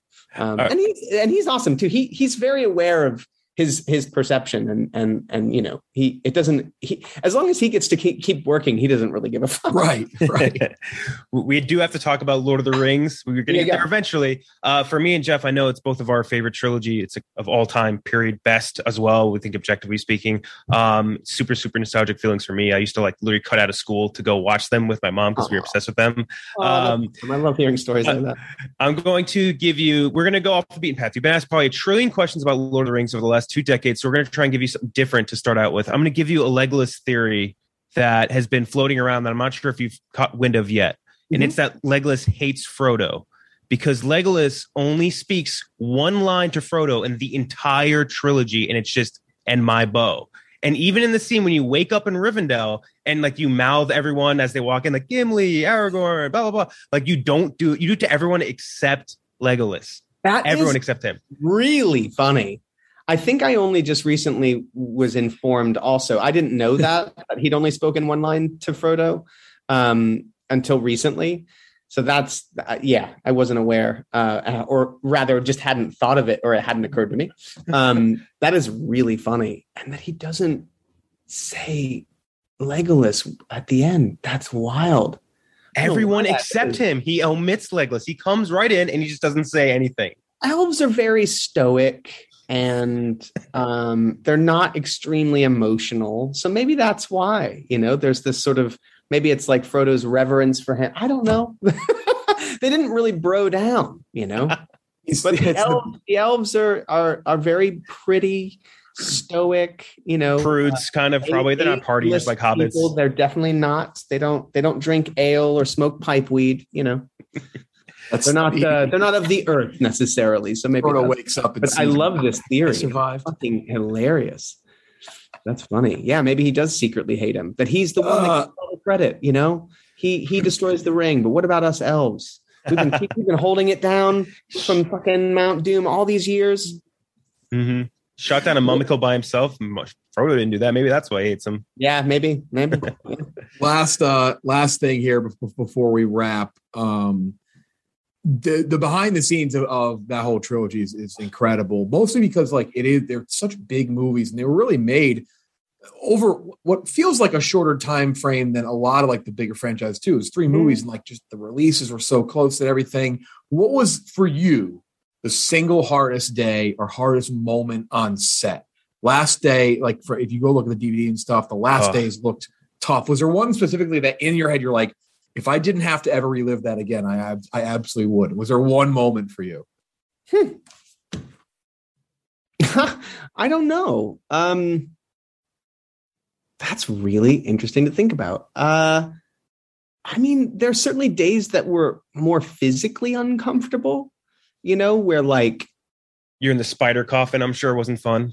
That was actually pretty fun. Like, that's funny. You know, like being wet and cold, you know, and Frodo, like the hobbits don't wear a lot of clothing, like, and Frodo's clothing just starts to like deteriorate over the course of their journey. You know, he's only wearing like breeches and his pants and this sort of like threadbare shirt by the end. So like the stuff that was sort of physically uncomfortable, those were harder days, I think. You know, but we also just got used to really long hours and you know, it became normal for us to work a 6-day week. So we only had one day off most of the time. You know, our call times, because we had to get our Hobbit feet put on. So our makeup, by the end of it, you know, but midway through, we were like at about an hour and 45 for makeup application, but it meant that we had to get up earlier and be brought in earlier. So like, you know, I had super early calls, with not much turnaround, stuff like that. But there really isn't a specific day that comes to mind that was like more difficult or uncomfortable than any other. They were all challenging to one degree or another, but yeah, nothing really stands out. My memories are mostly incredible. Like I could imagine it was hard. You know, I don't want to make it seem like it was easy. It was hard work, but really rewarding hard work and fun hard work. And we were all kind of in it together and, you know, on location most of the time, staying at various hotels across New Zealand. And, you know, it was an incredible experience. And, you know, the sort of work that we were putting in, the stress of it, the difficulty of it, the crazy long hours, everybody was doing that. We were all in it together. So there was this sense of solidarity and kind of connection at the sort of intimacy level for something that was as massive as those films were. It felt extremely intimate and small in a lot of ways. And so, yeah, all of that is like worth it, you know, and frankly, I would get excited at pickups. You know, when we wrapped principal photography, that was after 16 months. And we didn't know at that point that they'd be asking us to come back each year for additional shooting. So we thought that was it. You know, it was extremely sad to end a 16-month production, unprecedented in all of our lives. And then we got to come back. And that was this new sort of like, oh shit, we get to go back to New Zealand and see everybody again. And there was a sense of reunion. And I didn't want it to end. You know, it was all of the things I've just said, but also like the greatest and you know, in a place that became home to us. And, you know, I would do it all over again in a heartbeat. It was incredible. And unlike anything that we had ever experienced before or will ever experience again. Like there just isn't, we're in a different world now. Yeah. Movies are not made quite that way anymore. We shot the entire thing on film. You know, we were on location again, like most of the time. We rarely relied on blue screen. A lot of the blue screen stuff that we did was to comp stuff that was physically shot with things. Mm-hmm. So it was like shooting the hobbits against green screen so that they could be comped into a physical shot. There was never a thing where we're just on a studio set all the time, you know? And it was really interesting too, because when we were down there, they were in the midway through production on Rings, they were shooting episode 2, Star Wars episode 2 in mm-hmm. Sydney. And a few of us went to Sydney for a little break when we had a company break on the films. And we visited the Star Wars set, and the contrast was so crazy, you know, like that was almost all green screen and like little pieces of sets because they were doing all these set extensions. And, you know, George has always pushed technology in such an extraordinary way, but the contrast was insane. Like we were walking around like so dirty, and like, you know, kind of a beautiful Middle Earthian mess in such an awesome way. And there we were on the set of, you know, episode 2, and it was like super quiet and super pristine and clean, and everything was against green screen and nothing was real. It was like, whoa, such a crazy contrast, you know? Thank you so much for taking the time. We could talk hours we could go with you, but no man of God. I wish we could, but maybe, I don't know, maybe Toxic Avenger or something come back. There you go. Yeah, that'll be So sometime much. next year. That'll be sometime. No Man of God, August 27th in theaters. If you can see in theaters, definitely see everything in theaters. But Always better to see it in the theater if you can. It's also in VOD too. So yeah. Oh yeah, on demand digital. If not, thank you so much, man. We really appreciate this. Of course. Thanks so much, man. Guys, thanks so much. That was really enjoyable. And feel better. Yeah, Oh, thank you. We needed that. That'll be the push, though. That'll be to get us over this hump here. All right. Thanks to Elijah Wood. So here's the thing. I got about an hour left because I got to go do trivia. Can't keep up. Can't stay up all night. So we're going to do our draft first. We're recording our draft. And then whatever is left after the draft, whatever time we have, we'll talk about Vacation Friends. Our last big review is going to be Shang-Chi. Got to end on that. We'll end on that Monday. We'll see if Coley can see it. Maybe we'll add him.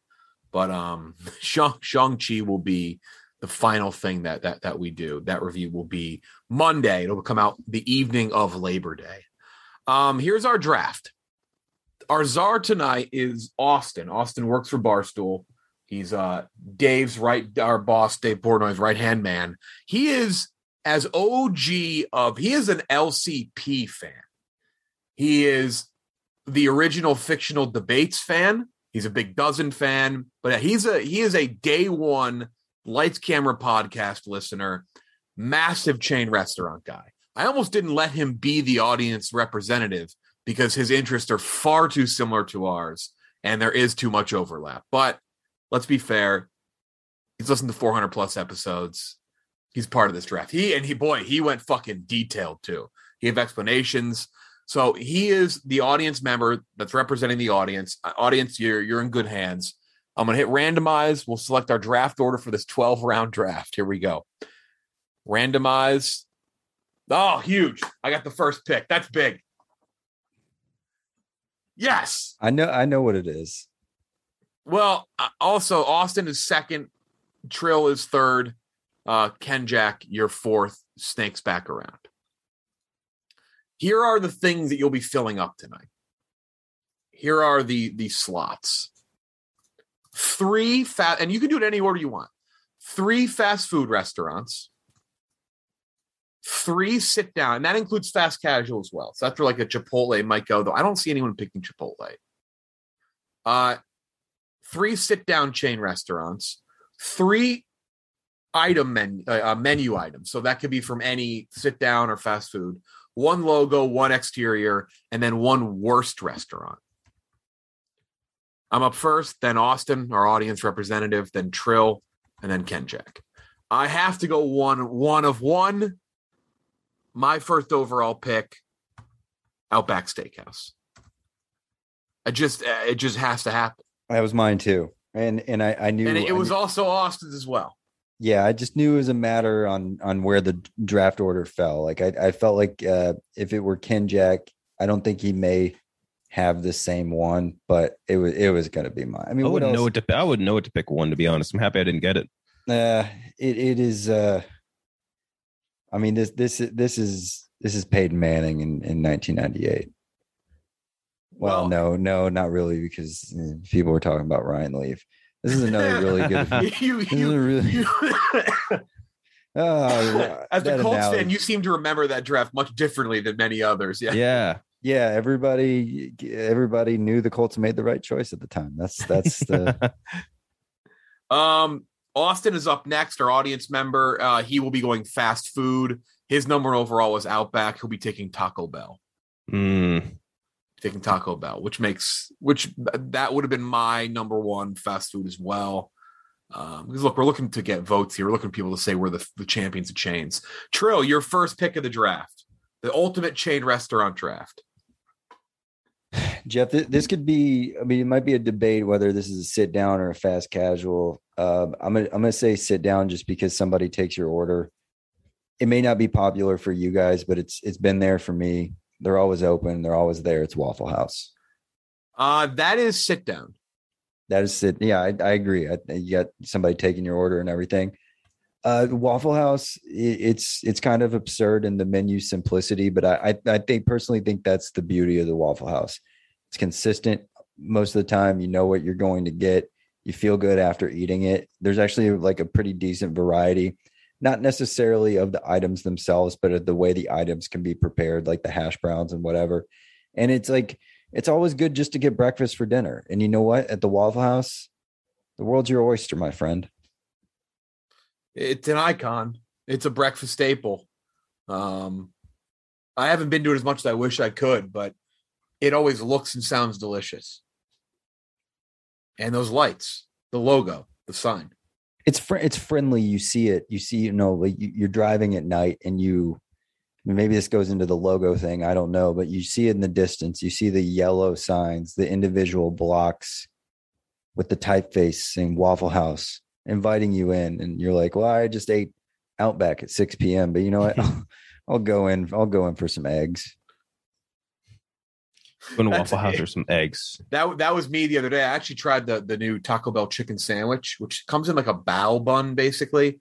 It's like it's like the weirdest. It's delicious. But I already eaten. I'm like, I got to try it. It's free. Ken Jack, you have back-to-back picks here. Envious. I think you're in a great spot. I do too, and I think I'm going to swipe two picks in categories where I have the least amount of depth.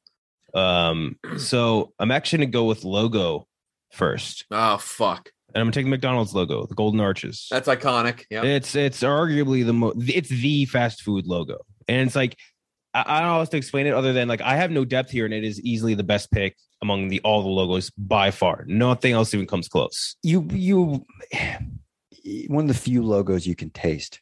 Exactly. You see it and you can smell it. You can taste that spicy Diet Coke. You can just everything about it. I love the Golden Arches, and it's a cool name too. The Golden Arches, just awesome. Everything about the McDonald's logo is incredible.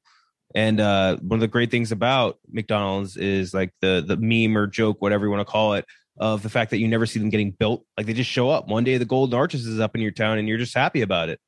And that for that is reason, very true. Yeah, exactly. And it's almost like you never see a baby pigeon thing or whatever. There's one by my apartment that got taken down. Yeah, I saw one that recently get taken down too, stunning. which is crazy. Never seen that happen before.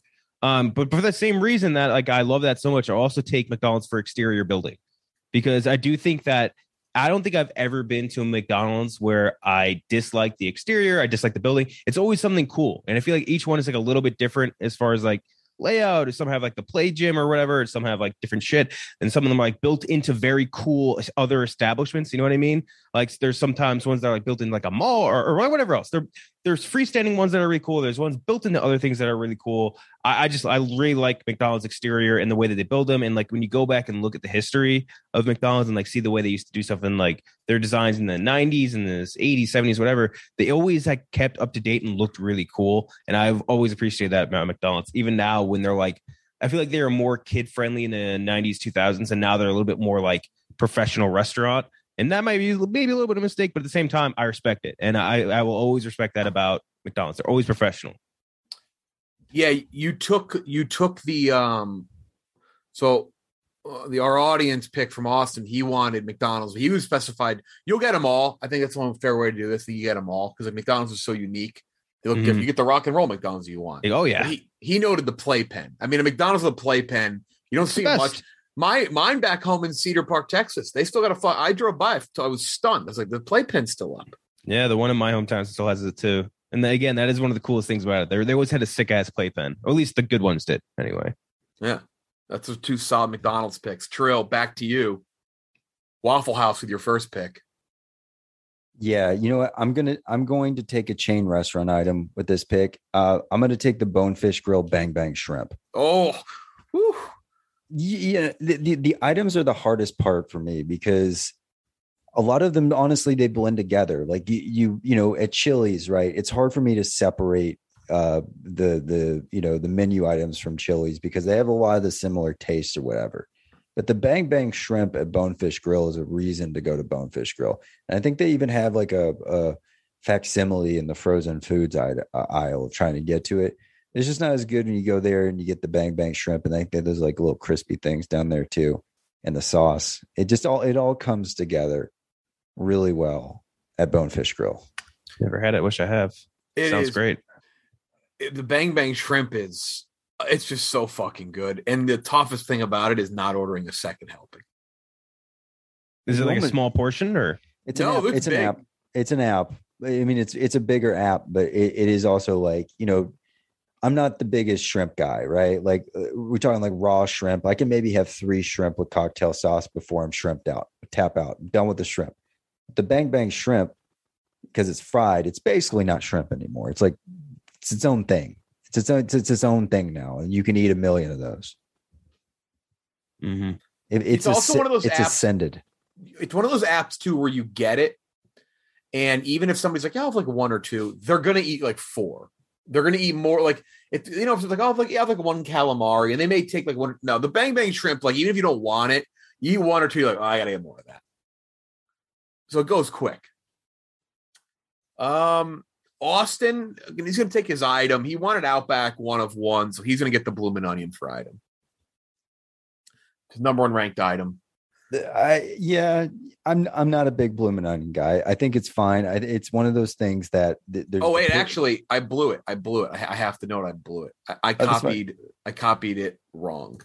He has the Flamin' Hot Doritos Locos Taco. See, that's better. The Blooming Onion's good, but it's one of those things. It never quite meshes with your platonic ideal of the Blooming Onion in your head. You know what I'm saying? That's true. And the Doritos Locos Taco is always way better than you think it's going to be. It's amazing. It was on my list. Kind of pissed it went. They got to bring the fucking Flamin' Hot one. But they brought the Flamin' Hot Locos Taco back for the NBA Finals. And then usually when they do that, it stays on the menu for all. They didn't do that. Mm-hmm. It went away. It's fucked up. I don't like that. Can't be doing that. I'm up next. I took Outback with my first pick. I'm going to go item. I'm going to go. You're right. The items are tough. Because it's, you go iconic. Everyone's got different favorites. Like my Taco Bell order is very basic. Like, so I'm not going to pick like a Crunch Wrap. Like I like Crunch Wrap, but it's just not, it wouldn't be genuine to pick that. I'm going to go McDonald's fries. Yeah. That's a fantastic pick. I mean, that's an old standby, and you can leave those in your car for 2 hours and they're fine when you come back. I think that though. We've talked about this before, but I think we've all agreed that they don't have the best fries though, is the question, right? No, but I think they have the most consistent fries location to location. And I think they also have the most consistent fries depending on when you eat them. So I think other places like Shake Shack, for example, I'm not big on Shake Shack's fries, but I think when you get Shake Shack's fries and they're piping hot, I think they're a lot better than they are when they've cooled down. If you waited for them, to transport or get home. Shake Shack's got crinkle. No, duh. Okay, I knew that. I haven't had Shake Shack in years. Mm. When you live in New York City, that's prime Shake Shack territory. I know this is Shake Shack Central. Yeah, McDonald's, man, a hot McDonald's French fry right off. Oh, you can see the salt on it. Like it just explodes with taste. So good.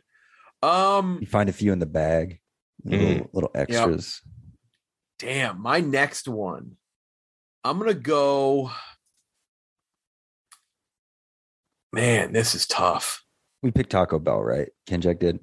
No, audience has Taco Bell. Fuck, man, this is hard. This is tough. We're in round like 3 of 1,000 here. I know. Yeah, it's not easy. So I picked McDonald's French fries. I'm gonna go. I need a chicken place. I'm gonna go Popeyes. Mm-hmm. Yeah, that's taking a pick from your boy, Chili B. Yeah, I'm gonna go Popeyes. There's only one person in this draft that might take my real 1 of 1 fast food place, but Popeyes is. Whataburger? They're just on right now. They just can't miss, and the nuggets are fucking awesome. The nuggets have more breading. I almost want to take Whataburger to spite you now. You shouldn't have said that. Take it. I know. It won't be. Never had it a day in my life. I know it won't be genuine. That's yeah. I took Popeyes. Austin is up next. He's going to get sit-down chain restaurant, pick number 10 of the draft, which is Chili's. I was having this conversation earlier. Chili's, I don't think is particularly good, but I do think that in the relative scale, I feel like the battle is always Chili's and Applebee's, and it is way better than Applebee's. And that's the biggest outstanding mark I can give Chili's. I had an argument with somebody the other day that I think it's, and we've talked about it on here, I think it's the most iconic sit-down chain in it is the American sit-down chain. And it was the Cowboys of sit-down. They go, what about Applebee's? I'm like, oh, come on. Yeah, but Applebee's sucks and Chili's is good is the difference there. Yeah. Like I could get the iconic or availability status or whatever you want to call it. Actually, I'm curious how many Chili's chains versus how many Applebee's chains there are, like locations. I'll look that up. You're up next. I'll look that up while Trill picks his next pick. My next pick, I'm picking logo. I'm going for Whataburger. Their Smart. logo and their branding. I asked me 10 years ago, I would say it looks kind of dated, but ask me now, and I think it's perfectly of the time. I think it's sharp. The orange is eye popping, but I also just like I like kind of the retro vibe to their logo and their branding. It's the orange. It's a specific shade of orange it's a pleasing orange. Great on a Yeti cup too. Their big styrofoam cups convert so well to the look of the Yeti cup. It's the best designed like kind of I guess novelty Yeti cup. They're fucking awesome. Ken Jack, you have 2 picks. All McDonald's, your first 2 picks. Yeah. I'm gonna try and get something in one of my weaker categories again. And let's do Texas Roadhouse first. Texas Roadhouse for my sit-down chains, because again, this is something, it's just a weak category for me where I don't have a ton to choose from, so I just want to get it out. And then for my restaurant, for my fast food restaurant, I think I'm going to pick, because both of my top 2 picks are off the board right now. The question is Wendy's. Wendy's is I think here's the thing, and I've said this about Wendy's before whenever we do fast food drafts, is that I don't think that they are particular masters of specifically anything, but I think they do everything at an above average level, especially compared to every other fast food restaurant. Burger King, though, more locations, it's so hard to pick. I'll go Wendy's. I'll just take Wendy's. Yeah, that's my dream fast food lineup was included Wendy's. And I didn't think I was going to get it back. Wendy's is, I don't know. I know you say that, but man, Wendy's is, I don't think I've ever gone to Wendy's and been disappointed. Ever. That's what I'm saying. They don't do anything where it's like, wow, yeah, never get this at Wendy's. Like everything they do is above average. And like there's every other fast food restaurant has something like, yeah, don't get this at whatever. Don't get this, whatever. That's not the case with Wendy's. There's nothing you can go to Wendy's and order and it's going to taste bad. And I've always respected that from them. You ever get spicy nuggets from Wendy's and you can tell the spice levels kicked up a little bit that night? Mm-hmm. Like they got a little extra spice to them. Just hit a little different. I like this back to back for myself. Texas Roadhouse and Wendy's. I think that's good for me. That's solid. I mean, these are good drafts so far. Trill, your next pick. I did the Texas Roadhouse and Wendy's pick. Took 2 of my big picks off the board. I gotta say, I think the Texas Roadhouse pick is right on. I love it. Gosh. So where's that leave me? Right, I'm down to 3 of my initial list on the sit down chains, and I feel like I got to get one in, but I'm going to take it. People might not like it. I'm going to tell you why I think it's fine. It's Olive Garden. Okay, explain. For the sit down. My guy, before you continue, I have made a copycat Olive Garden salad 4 consecutive nights in my apartment. Yeah, see, Olive Garden, look, it is what it is, Ken Jack. I'm not going to lie to you and say it's the best Italian chain restaurant. Like that's up for debate. Maybe you thank you for not lying to me. I would have absolutely bought it. Hook, line, and sinker. Maybe you take Fogo de Chao, but Olive Garden is consistent. They have the bread. Consistently what? It's consistently good. It's good to me. I think it's fine. I can't eat most of anything there anymore due to my sensitivity towards gluten, but the salad's delicious. The minestrone soup is delicious. The lasagna is good. I'm fine. It's not a popular pick, but the Olive Garden is consistently busy. I don't know if that's an indictment on, you know, the United States or whatever, but I think it's a perfectly fine restaurant. I think it's delicious. I'm not saying it's the best Italian restaurant. I'm not saying it's the best Italian food you've ever had, but if we're talking chain restaurants, it's got to be on the list. Look, man, I'm not an Italian food snob by any sense of them. I'll eat fucking like raviolis out of the toaster oven. I don't care. But there's something about the quality of Olive Garden food that it really irks me the wrong way. And it's not just, you know, the bigger dishes and stuff. It's everything. Everyone was like, oh, the breadsticks at Olive Garden. The breadsticks at Olive Garden are terrible. They're so bad. They taste like cardboard. No, cardboard with olive oil and salt. They're fine. They're good. An absolute. Okay, I would give you at the very best, I will let you call them bread. And that is the maximum I will let you go get. Are they not sticks? They're not good. Is what I'm trying to say. But if you say I can call them bread, can I call them sticks as well? So they are in fact a stick, and I'm pretty sure that they have enough wheat in them to be like fatal to me, to be fatal to you, and to be considered by the FDA as actual bread. But that's it. That's it. I disagree with this pick big time, but I understand why you like it. 37-year-old man was found shitting his pants outside of Olive Garden after consuming one breadstick. The biggest difference for me in making my salad at home with little pepperoncinis and all that stuff, I don't have the beauty of the Olive Garden grated cheese. That is the coolest part. They have that little white machine that the grinder. Oh, cheese grater, yeah. Yeah, but it's like a cool cheese grater, you know? It's like the lame cheese grater you have at home, the stand. See the rotating one. The problem is every other restaurant you go to in this list, everyone except for Olive Garden, you go there, you're not family. Nope. But at Olive Garden, you are. You know what I'll give them too is if their update in I guess architecture style, whatever they had a good update, a good brand update, and they did have a good brand update. I agree. A good architecture update. That was very solid of them. Yeah, it was smart. Austin, our audience member, is up next. He got Taco Bell. He's got Chili's. He's got the Flamin' Hot Doritos Locos Taco. His next highest up thing, he's going to get Five Guys. Five Guys for fast food, fast casual. Yeah, I think Five Guys is great. Five Guys. What's the biggest knock on Five Guys? They're overpriced, right? I mean, that's the only big knock I can ever like. Most people seem to enjoy Five Guys. Yeah, no, and they do the nuts in the place, right? That's I'm thinking of the right restaurant. Yeah, I mean, maybe the other biggest knock is that it's a genuinely hostile environment for people with the peanut. Yeah, allergy, that too. But like, yeah, that as well. Yeah, but I've always liked the interior. Although I will say, I've liked the design on the inside of Five Guys, and I do like the food too. Like they do the extra fries thing, which I always appreciate. Greasy bag is always a plus. But like most of the Five Guys I feel like I've been into have been relatively dirty. If that makes sense. I feel like they don't. I think they have clean. like they have like a predisposed dirty feel. Yeah, right. It's weird. I don't know how to explain it. Like the red and white paint. It's just pre-dirty. Pops the dirt. They get. I had a tweet about this one time. Like they get ahead of it all by basically putting the tile you'd find in a public restroom in their main dining room area. Like they get ahead of the curve.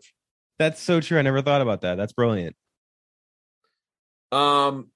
Five Guys for Austin, our audience member. My round 4 pick. I'm just going to take Whataburger. I feel gross. It needed to be off the board sooner. It's my favorite out of all these. I used regional bias knowing I could get it later on. I actually went home to Texas for a wedding, and look, you know, we're talking about Bill Parcells, man boobs. I can relate right now. I had to go to a wedding and fit into a suit. I didn't have Whataburger when I was home for the first time ever. Since I moved away to go to college in 2009, that was the first time I've ever been to Austin or Texas and not had Whataburger. I actually drove a friend to the drive-thru and didn't get it. It was a big moment in my life. It was a big moment. I had 50 pounds of brisket and bread, but didn't have Whataburger. And then my round 5 pick, I'm going sit-down chain. I think I'm swiping one from Trill, I think. I don't know though. Benihana. It wasn't on my list, but that's a good pick. The problem with Benihana I have right now is I don't think I've been to a Benihana proper in 15 years. yeah. I will say it's almost picking Benihana is almost like you're picking just hibachi. It's like when someone asks me like, "Oh, Benihana," like, yeah, but I just go to other hibachi places. Like it's like the parent. Also, their frozen delicious. Dishes are horrible. Yeah, I can't say I've ever tried that. Yeah, it's a tough translation. I haven't been to hibachi in general in a long time. I miss hibachi. It's so good. There's hibachi in Hoboken. Oh my god! If you're ever in Hoboken, New Jersey, folks, there's hibachi. It's like you're paying for two. It's like you're getting two meals for the price of one. Austin, audience member next pick. He's gonna go. We'll give him item. He's gonna pick the Popeye spicy chicken sandwich. Was very good. It's a good pick. Which I know doesn't pick anything from Trill, because Trill, you're not a hater of it, but you often say you're not going there for the sandwich. I'm getting on the bone fried chicken when I'm going to Popeyes. I can't do it anymore, but that's what I used to do. Even when I went in like at the height of the sandwich craze, and they just got the sandwiches back in stock, it was tough for me to say like I'm just not getting some drumsticks and some dirty rice or whatever, some thighs. Respect. Ken Trill, you're up next. Your fifth pick of the draft. Still no fast food chains. No, I'm going in on fast foods right now just because I want to get mine on the board.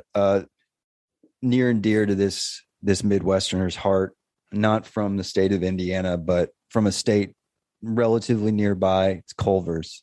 It's a fucking great pick. Yes, and maybe the biggest knock against Culver's is that it's like I don't know if it's everywhere yet.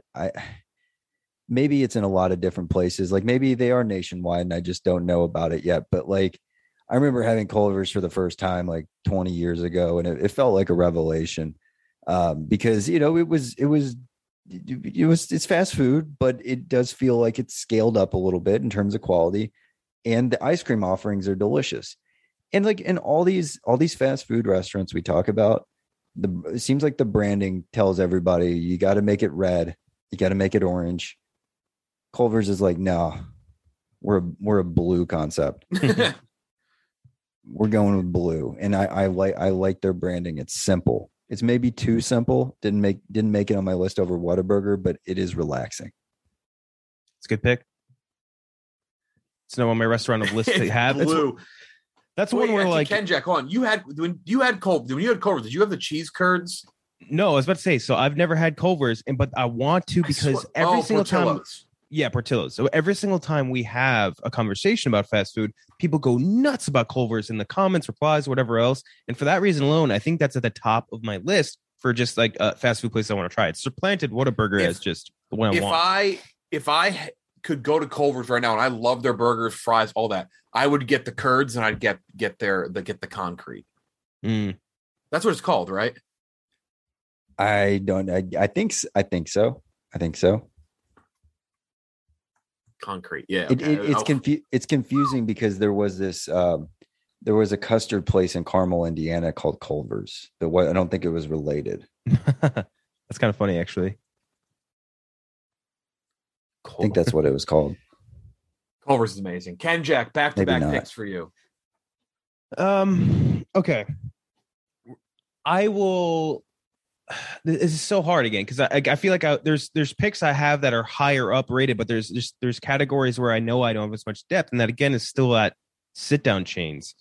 And shoot, man, I'll take another sit down chain. I'll take Cracker Barrel.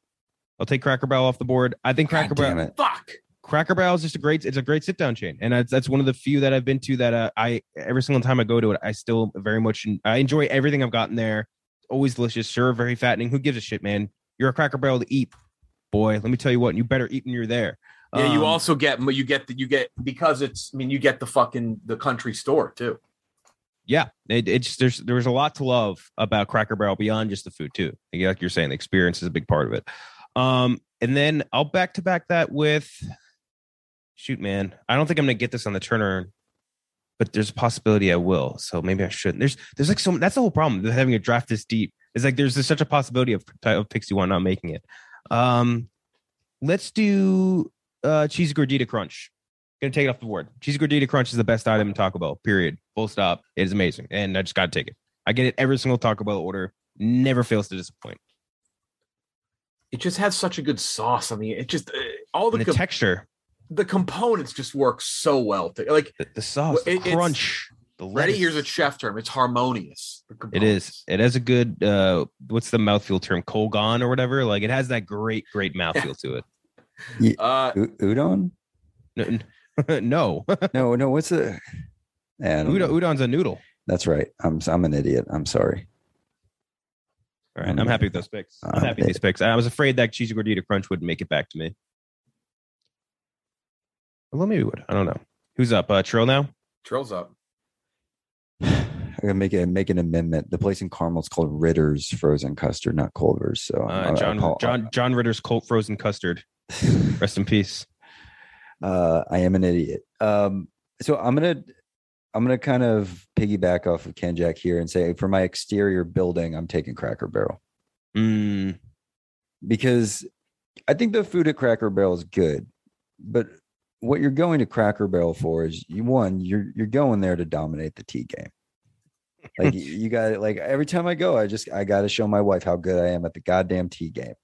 And then second off, like you're going for a stroll through that store, like, you know, a knockoff Yeti cup with a picture of Reba McEntire on it. I'm not going to buy it, but I like looking at it. Mm-hmm. A like 800 calorie gummy alligator. I'm not going to buy it, but I like looking at it. Like, you know, all orange Jelly Bellies. It's there if you want it. I just like looking. Have you haven't been to Cracker Barrel if you haven't spun the CD rack of like best 80s hits with like a generic 80, like, yeah, it's like the CD rack is incredible in a Cracker Barrel. Lee Greenwood's greatest hits. Instrumental versions of Disney songs played on horns. I don't know. So wait, that's your building pick? Yeah. And also the exterior. Part of the charm is it doesn't look cool. No. like you know you're driving, you're like, I'm hungry. There's a Cracker Barrel. Like it doesn't look cool, but you have the rocking chairs on the looks like you're going to your grandma's house or something. Yeah, it's part of the experience. It's an experiential art installment off of 65. Mm-hmm. Agreed. Yeah, I mean, but the exterior has the rocking chairs, the checkers. I mean, I would say in terms of building exterior, Cracker Barrel takes kind of the cake there. It's impressive. All right, next up we'll go. We'll give Austin. What does he got? He's got one sit down. We'll give him a sit down chain. He's going Cheesecake Factory. It's on the list. He wants the glam burgers and all. I think Cheesecake Factory is it's villainized. From the fat content? No, I mean I think there are aspects to dislike about it. Like I think the breadth and depth of the menu kind of it maybe speaks to like a general gluttonous streak we as a society, you know, associate with a restaurant being in a mall or whatever. But at the end of the day, like I find their food to be quite pleasant. The Cheesecake Factory brulee French toast, 2,700 calories. Well, and the portion sizing kind of, you know, I think just that restaurant with the depth and the size of the menu and also the portion sizing being in a mall, it's like, you know, if you're cynical about things, like you could say like, you know, this like you say like, oh, this is like what like it was like in Wall-E or whatever. But I think at the end of the day, like it's a good place. You know what I'll give Cheesecake Factory, by the way? I think their exteriors have always been gross, but I've always liked their logo. I always thought they had a cool logo. They're like they're like the exterior, they're like castles. Yeah, it's like, but it's like a really shitty castle. It almost looks like the Tropicana in AC. Like the exterior looks like that. It's like that weird orange beige-ish color to it. But then that red logo really pops, and I really like that. I do like how they're like, we need to make a nicer Cheesecake Factory, and it's called the Grand Lux Cafe. It worked. Damn. All right. Well, Cheesecake Factory, good pick. And also them being in a mall is a great spot just because you eat so much of it. You need to walk around. I mean, it's kind of like it's an experience, right? It's just it is say what you want about it, but it's fine. I've always enjoyed it. Like I'm already at the mall. I might as well just enjoy this, right? Yeah, I would agree with you. My 6th round pick 20 of the draft. I'm gonna go with the Wendy's Frosty. Yeah, damn. It's impressive in its simplicity, right? Like that's the crazy thing. It's like you probably call it. I mean, some might say the McFlurry, but in terms of the most like iconic fast food dessert items, well, tough to not say the Frosty. It nails it. The reason the Frosty succeeds, or maybe the McFlurry doesn't all the time, the Frosty's at the right temperature. Mm-hmm. And it's like that perfect level between being ice cream and soup. It's like that perfect texture and temperature. Yeah, it's at the right temperature that you can enjoy it independently as a dessert item, or you can even treat yourself a little bit and enjoy it with your meal. Like in the same vein, a soda jerk would have made you a milkshake back at a diner somewhere. Like, and you have a milkshake with a burger. It's kind of like that sort of thing, except it's like, I don't know. It hits right. Mm-hmm. Agreed. I'm gonna go fast food for my last one. I can't believe I'm picking 2 fucking chicken places. I wanted to maybe balance it out. I was gonna maybe go. I can't lie about Portillo's. I just can't. I've only had it once. I loved it, and it was one of my. So good though. It's so good. I'm going Chick-fil-A. It's a great value pick at this point in the draft. It's so late. Like so late in the draft. Like how can it's there on the board. Yeah, I was gonna take it in my next pick if you hadn't taken it. I'm just the only reason I didn't go for it is me personally. I'm kind of tired of it. You think so? Me personally, I feel like I've explored, and part of it too is like being gluten free. It sucks. I can't take a tour of the menu like I used to. I can't indulge in the best items. Mm-hmm.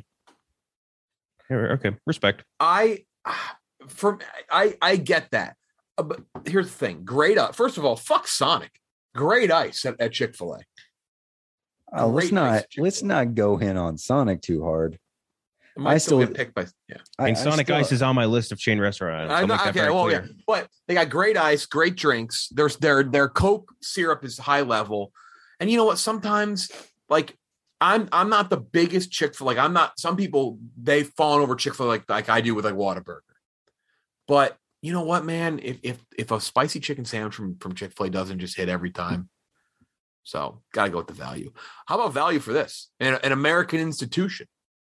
Austin, the audience, they got McDonald's. Just the fast food restaurant, yeah. That's McDonald's. Yeah. Ray Kroc himself, that fucking rat bastard. Mm-hmm. Expertly acted by Keaton, to be fair. Perfectly casted, expertly acted. Yeah, yes. Great job by Michael Keaton. He's a rat bastard. That guy's a rat fuck. Anyway. Trill, you're up next. Good pick by the Austin rounds out and the audience rounds out their fast food. Talk about Five Guys McDonald's. That's a good draft. No chicken, but that's a good draft. Trill.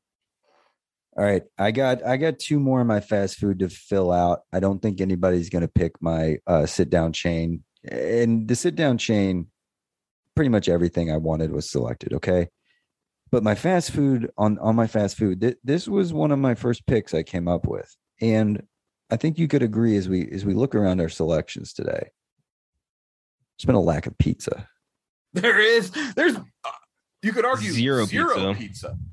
There's been a lack of pizza, and I think part of that is when we're going through these, we're conceptualizing being in the space of the dining establishment itself, and typically when we get pizza from a fast food pizza restaurant, it's delivery, right? But I'm going to pick Domino's with my fast food pick here. Wow. That's okay. That's kind of crazy. That's an upset. I'm sorry. Like Domino's, I think it's the best fast food pizza. Wow. I mean, what would you guys pick if it's? I mean, I don't want to spoil your list or anything like that. Like, I mean, I think you have Papa John's. I think you have Pizza Hut. And you think you have Domino's, and I would put Pizza Hut and Domino's above Papa John's every time I'd pick them. They're just, back when I could eat the full leaded wheat crust, I really got into the way Domino's revamped their recipes and all that stuff, and even their gluten-free crust is the best of that bunch right now. Now, there's a lot of nostalgia for the Pizza Hut. I will give Pizza Hut that. Like, I think the way their crust is crispy, and I think just the way it tastes really, Ratatouille critic moment me back into 1992 or whatever. But pound for pound right now, Domino's in terms of nationwide fast food pizza, I think is at the top of my list. Interesting. I mean, I do like Domino's more than the others. You're not. I gotta agree with you. One of them is in my bottom. I don't like Domino's that much, and my solution to the lesser of two evil situation here is just not picking one of the pizza chains. But I respect you for being braver than us. And they got the tracker online. They got the pizza tracker. That is the coolest thing. They pioneered that, and they made that much cooler than any other one else has ever tried to be. I will tell you that one episode of that show David Chang had where he ate Domino's and said it was good, fucking enabled me. They have a specialty pizza, the Brooklyn style pizza, which I like, but also the only thing that Domino's does that I hate is the fucking chicken on the cardboard they do. That one chicken dish where it's just chicken. It's like, it's disgusting too. It tastes so bad. It's like the chicken slices. Chicken kickers or something? Like, oh shit. Chicken kicker kickers is wait, hold on. Chicken Domino's item. It's just like you just open the cardboard box and it's just like chicken and cheese, like just smooshed onto a fucking shoot. What is it called? Boneless chicken cover. Domino's. They call it specialty chicken. That's it. Domino's specialty chicken. Let's not let our worst moments define us here. Well, have you ever had the Domino's pasta? No, that's one bridge I never crossed either. All right. I tend to stay back-to-back picks. Go ahead, Joe. What were you saying? I tend to stay away from the non pizza offerings at like Domino's and pizza. I know there are wings there. Maybe people like them. I just I don't do it. Okay, so I'll do back-to-back. I have two fast food picks left, right? Two fast food chains left. You do. All right, so I'll just take them both now. I'll take Burger King first. I do think Burger King has a lot of very, very good items, straight up. And I do think that they have their whatever the flame broiled taste that they have in their burgers. I think they do have elite burgers. Yeah, and I will never take that away from them ever. Whatever you want to say about their other items, sure. Like chicken fries, I don't dig those, to be honest. And their chicken stuff in general, not a huge fan. Yumbos, whatever. Again, their burgers are just so good. Just gonna pick it. The Yumbos. Just I'm not about it. They have great burgers, and they have the the Oreo pie things, which are sick as well. But I'm gonna pick that. I'm gonna back them with Cookout. Cookout is just one of the best fast food chains to have ever graced this beautiful green earth. And I just wish that they made them north of like the Mason-Dixon line so that I could frequent them, but they don't. So they're just so far away. If they were closer, I'd be a trillion pounds because it is so fucking good. And it's the same thing we were talking about, I think, kind of with Wendy's in a sense where like there's nothing they make on their menu where it's like, wow, they make the best this, but everything they do is phenomenal. Like it is all above average food. It's all stupid cheap, so cheap. And I wouldn't say delicious. It's above average. I would disagree with you, dude. They make a quesadilla that's better than anything you'll find in like a Taco Bell menu. It's delicious. I will support Cookout on this list for the novelty and the quantity and the extensiveness of their menu. But that's where I'll end my support. Well, I just have to disagree because number one, that's fine. First of all, I think their shake menu is delicious. By the way, have you ever had any of their shakes? I don't go to. You know what? I'm not 7. I don't go to these places for a shake.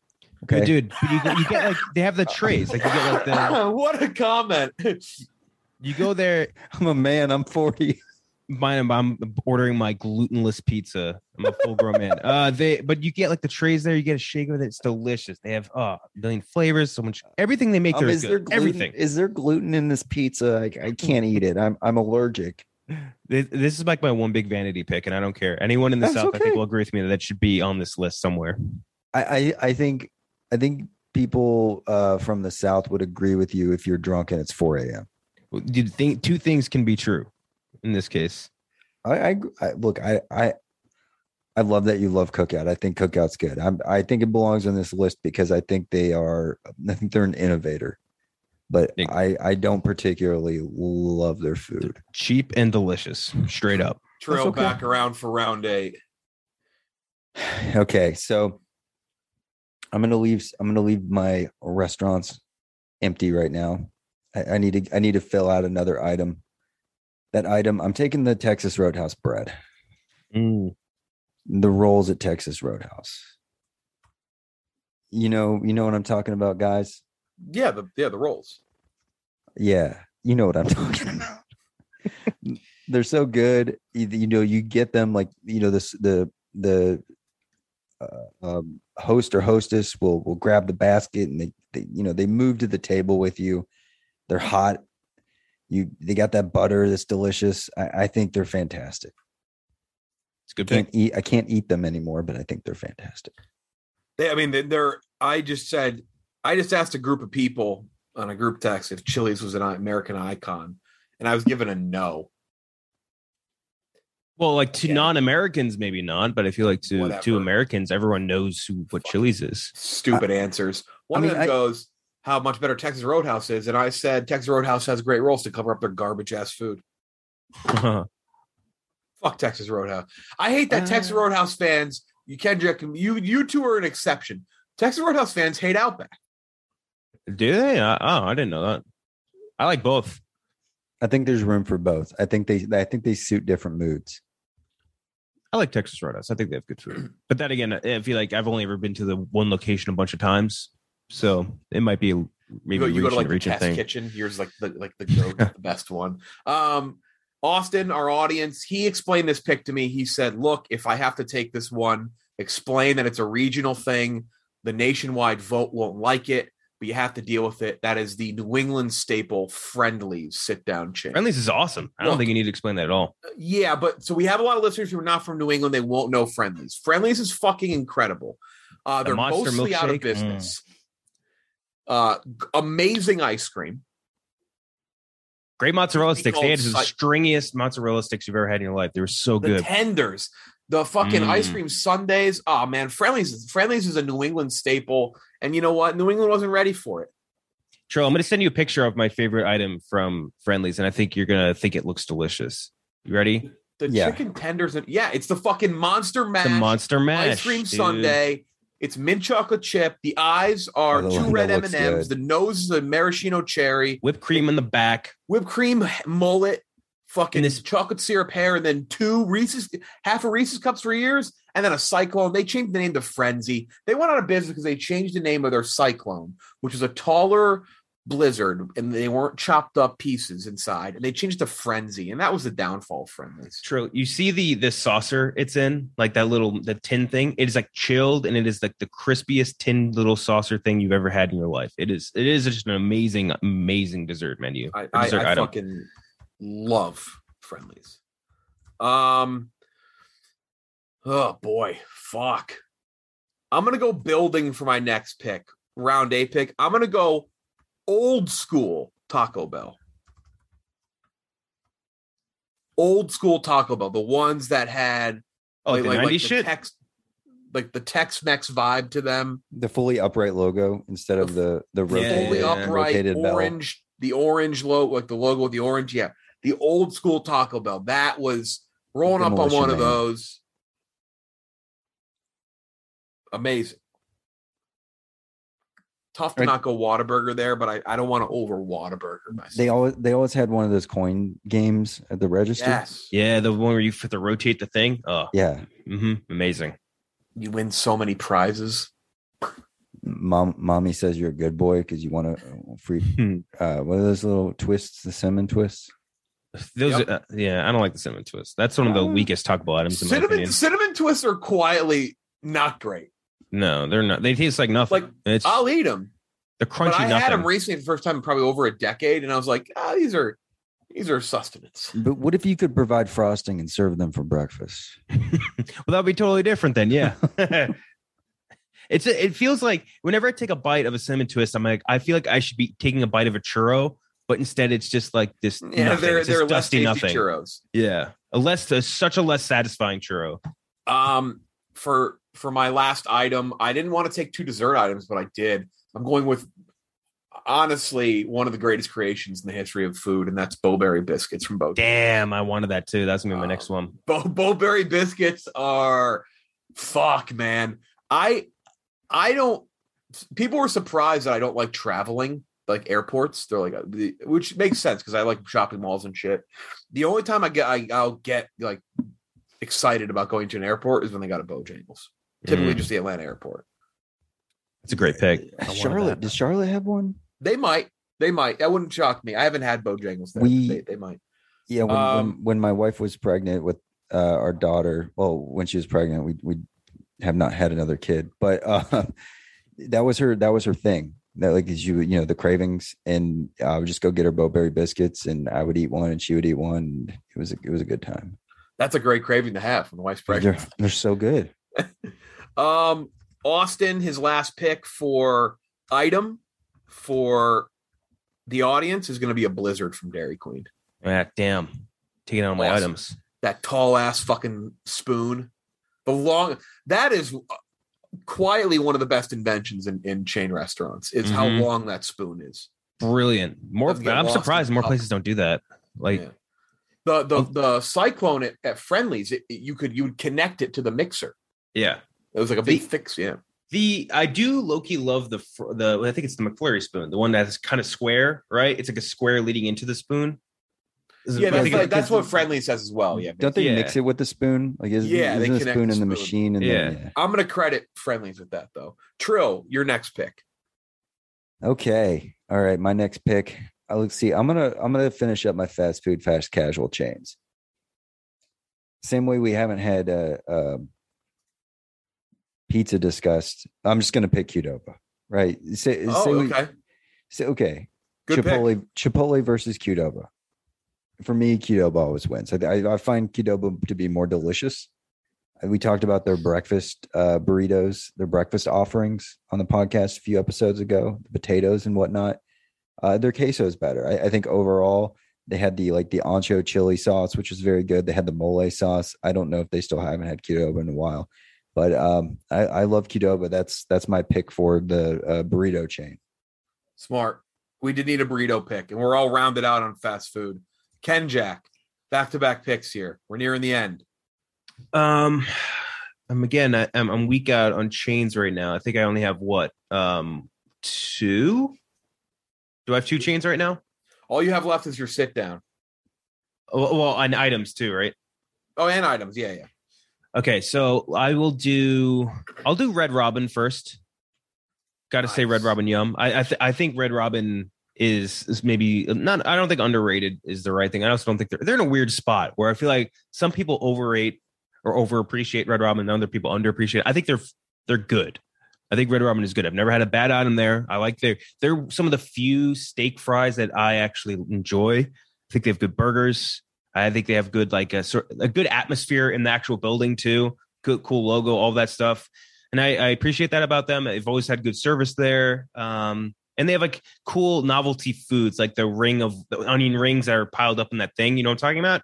Yeah. Where it's almost like the rip-off version of the Bloomin' Onion, where it's like the 3 sauces on it's an onion tower or something like that. It's like the seafood tower version of Red Robin, where you want to go in and flex on everybody else in Red Robin. Like, give me the onion tower. The onion ring tower. And it's delicious. They have great onion rings, the beer battered or whatever. So I'm happy with that. I'll round out my sit-down chains. And then for chain restaurant items, I have how many chain restaurant items do I have to pick? Do I have to pick 2 more? Chain items, you have 2 left, and then sit down, you have 1 left. And then sit down, I have 1 left. Okay, I'll do Checkers fries now. Because I think Checkers has for those. Checkers has the best fries. They have the best fries. They have the best fries in the fast food game, bar none. And peppery, right? They got like the peppery seasoning on. Yeah, it's like a seasoned fries, and they are the absolute perfect fry. They're delicious flavor on the outside with the crunch, and the inside you get that soft little bite of potato. They are the perfect fries. No one else can beat them, in my opinion. So gotta get them, and I'm happy I got them this late. Trill, what's your round 10 pick? Checkers, I knew you'd get them eventually, Kenjic. I know that's your thing. My round 10 pick, I I'm going to pick my worst restaurant. I'm going to always say that for last. Let's go with the worst and the last. Is that okay? Yeah. I'm going to get rid of my sit down chain. And this is kind of out of left field, but this is a place I've never talked about in the podcast. Uh-oh. It's a place I've always enjoyed. It's not a place you eat at often. It's Fogo de Chao. Great place. Wow, what a pick. Yeah, great place. What a pick. It wouldn't have been my first selection. Other things have been picked, obviously. But as I was going through my backups on the list, it's a great place for a bachelor party of 26-year-olds to go and then spend the rest of the night at their hotel room just completely full of garlic meat. But I like the salad bar. I like the meat. I think it's really fun. It's fun to go to the Brazilian steakhouse type restaurants. And I've always enjoyed Fogo de Chao when I went. Like I like how they make it interactive with the card you have to flip over, like here, little baby. And like, I want more, please. But I like that. Like I like feeling it just makes me feel happy when you go there. It's a great pick. Like a little, getting loaded up on like mozzarella so I don't eat as much proteins, or like salad bars so I don't consume as much protein. I'll be stunned if you've ever said Fogo de Chao, but all right. It's not, it's not a place you can't interject it into conversation or people will think you're too much of a high roller. Like, what's this? This guy's speaking Portuguese over here. This guy's eating at Fogo de Chao. Wow. Jesus, guy, relax. Is he a doctor? Austin. Austin, for the audience, gonna pick the Taco Bell logo for logo. He said old though. Yeah, well, yeah, obviously. Me not picking the new one. I'm going logo as well. Round 10, I'm going Cracker Barrel. Guy sitting down on the fucking chair with the barrel. And you know what it is? It's because the logo is on the tallest sign of all time. You can see a Cracker Barrel sign from 8 miles away. Yeah, it's like there's Love's. Yeah, there's and there's Cracker Barrel. Yep. And there's the Adult Emporium. And then my round 11 pick, my last sit down chain, going Bonefish Grill. That is a fantastic pick. I left a lot on the board there. PF Chang's, Chewy's, Red Robin. I mean, I left a lot of fast food too. Shake Shack. I took Red Robin. Portuguese, Portillo's. Austin's second to last pick. He's going building. And he's actually, this is the only pick of the audience I don't like. KFC. KFC stings. There is my list of bottom worst restaurants. I'm going to text him. I'm going to ask him. I like KFC. I'm sorry. I like KFC. Name one. I've never had a positive experience with KFC in my life. Every single meal I've had there has been bad. Every single location has been dirty. He likes to look at the building. I get it a little bit. I'm going to ask him though. I want to know why. I don't like them. Did you guys ever hear about the KFC concept store? Like, I forget what it was called, but it was in Louisville. It was off of Bardstown Road there. And like, what's the number of herbs and spices they having? 11. Yeah, I think it was called like KFC 11, and it was like a higher end KFC. There's one that was opening up in down the shore this summer. I saw that looked like a higher end version. I wonder if it's the same idea.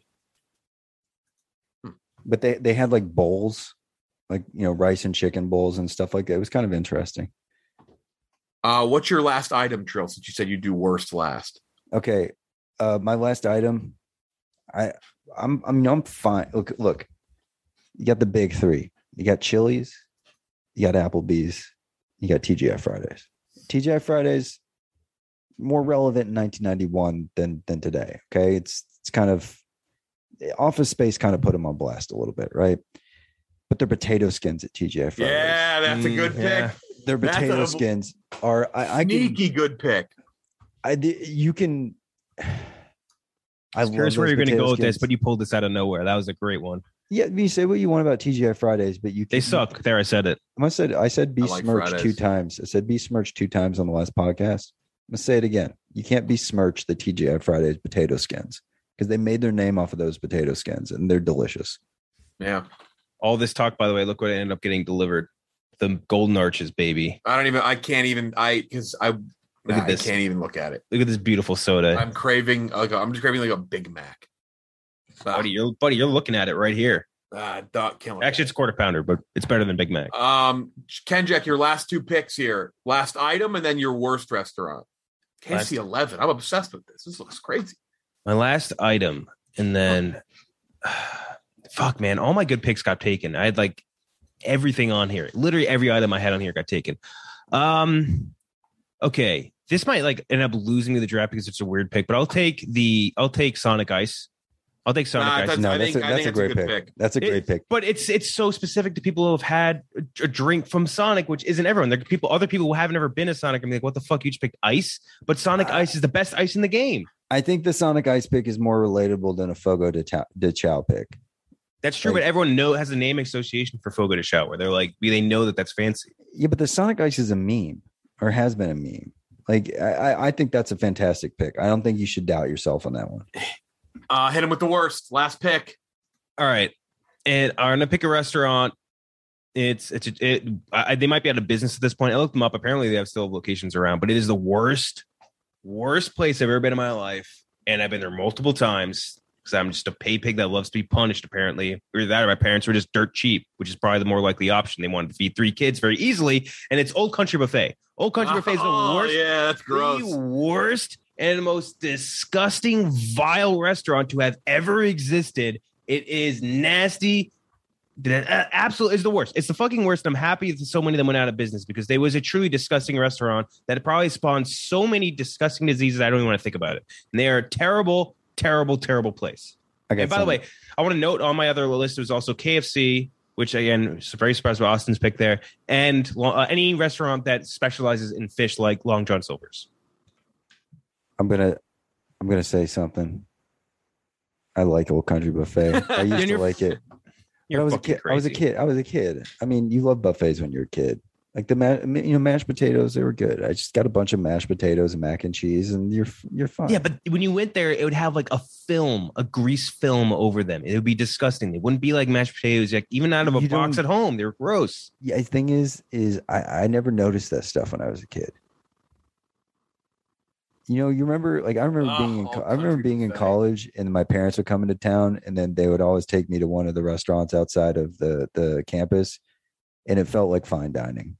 Just because it wasn't what you're used to, and Old Country Buffet. I get that. Fine with it, dude. I get it. I think buffets in general, like especially after the last year of being more aware of germs and how they spread. Like I think the buffet concept in general is kind of tough right now. Yeah, but like other buffets are so much better. Like you would go to any given Chinese buffet, they're a trillion times better than going to Old Country. Old Country is just disgusting.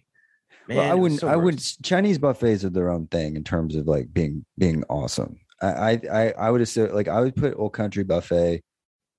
Honestly, like I think Golden Corral probably came in and killed them, because Golden Corral is bigger and probably had more offerings or whatever. And then there's also Ryan's and there's other buffet things. I don't know.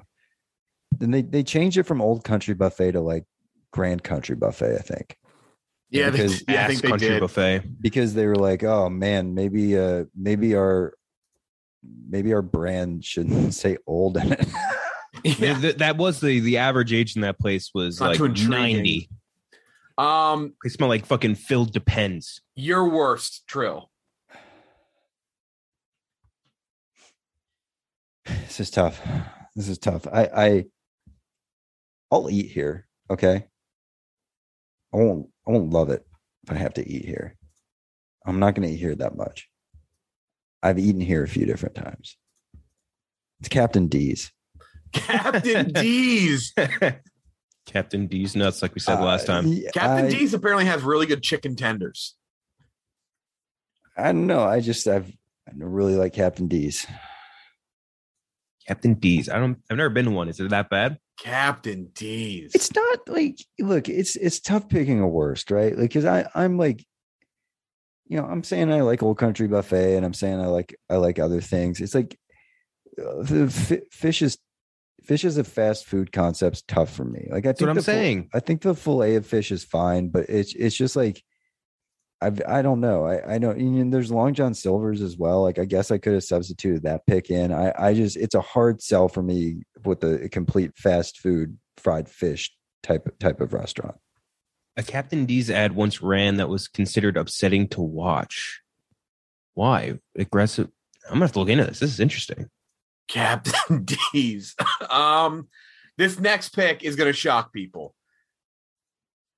Austin was adamant that he got this. I said I would make sure he gets it just because he left such an interesting note. Austin, who overlaps, massive LCB fan, overlaps on almost everything we do and like. His worst restaurant, Burger King. And that's just wrong. He sent a note, too. Here's his note.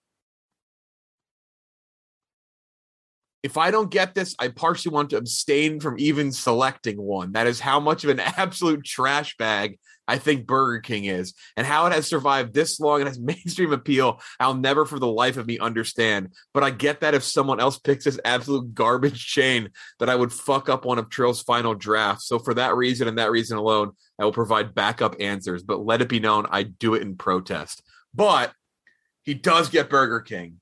I mean, I hate to say it, but Austin just might not be a king. That's the bottom line. Austin is one of my favorite guys we work with. The guy, but like this is tough. He's just wrong. There's nothing wrong with that.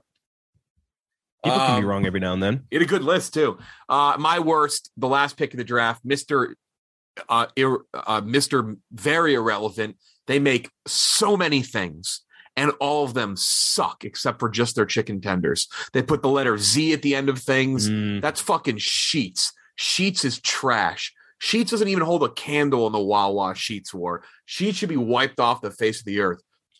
It's weird. I almost don't even consider them as like a fast food restaurant. I consider them more like a convenience store. Does that make sense? Stinks. Yeah, they're grouped in. Like they're just like them and Wawa because they're just grouped in. Fuck Sheetz. Stinks. Here's the list. I would have picked like 7-Eleven for food. I didn't know we could throw in convenience stores. Yeah, Their but food I think terrible. Yeah, but Sheetz and Wawa are kind of in that different realm though, right? Like they're that made to order. Like I feel like they're different than you could pick 7-Eleven, I guess, but Sheetz and Wawa are more like Wawa is more of like a restaurant. That's what it started. Wawa for sure, yeah. But Sheetz, I feel like that. I don't know. Sheetz does suck though. Your overall point is completely correct in that Sheetz is trash. There's had a couple others in that list. Golden Corral's in that list. I fucking hate Papa John's. Yeah, but here's the thing. You even mentioned Golden Corral. Like, how could you think Burger King is worse than Golden Corral? Like, you've just never been to Golden Corral then. That's nuts. Here's my list. Popeyes, Whataburger, Chick-fil-A, Outback Steakhouse, Benihana, Bonefish, McDonald's fries, Wendy's Frosty, Bojangles Bowberry Biscuits, Cracker Barrel's Logo, Taco Bell's Building, Old School, and worst restaurant Sheetz. Austin representing the LCB audience. Taco Bell, Five Guys, McDonald's, Chili's, Cheesecake Factory, Friendly's. Taco Bell's Flamin' Hot Doritos Locos Taco, Popeye's Spicy Chicken Sandwich, Dairy Queen's Blizzard. He also said he noted he wanted Taco Bell's Baja Blast, but the freeze is the popular one. It doesn't always translate. Taco Bell's Old Logo. Building, he clarified he wants the combo. So I'm going to give him Kintaco Hut. I feel like he should get that. Like it's a unique thing. And then worst, Burger King, crazy. Trills, Culver's, Domino's, Qdoba, Waffle House, Olive Garden, Fogo de Chao, which I'm glad we got a Fogo de Chao drop in there before you leave the pod. Bang Bang Shrimp from Bonefish Grill, the rolls from Texas Roadhouse, Potato Skins from TGI Fridays, Whataburger's Logo, Cracker Barrel's Building. That's a top pick. And Captain D's is the worst. Ken Jack, Wendy's, Burger King, Cookout, Texas Roadhouse, Cracker Barrel, Red Robin, Taco Bell's Cheesy Gordita Crunch, Checkers and Rally's French Fries, Sonic's Ice, McDonald's Logo, and Building, that's like a super team, and then Old Country Buffet if you're worst. That was great. I mean, that's the greatest food chain restaurant draft of all time. It's definitive. Yes, for sure. Those are tough. Those are all really good lists. And you can Here's tell how it goes, you can tell we care deeply about it too, because we talked for like 2 hours about it, and I've had fun every second. That was thoroughly enjoyable. I literally had to move trivia. I was like, hey, I'm going to be late.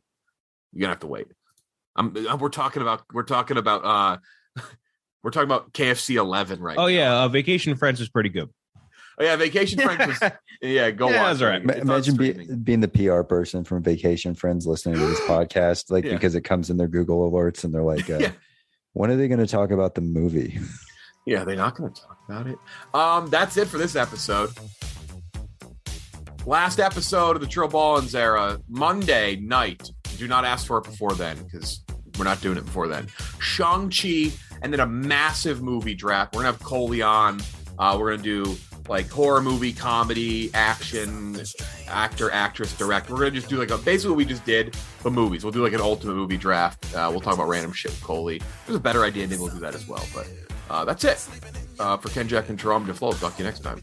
Have a good week at the box office, folks.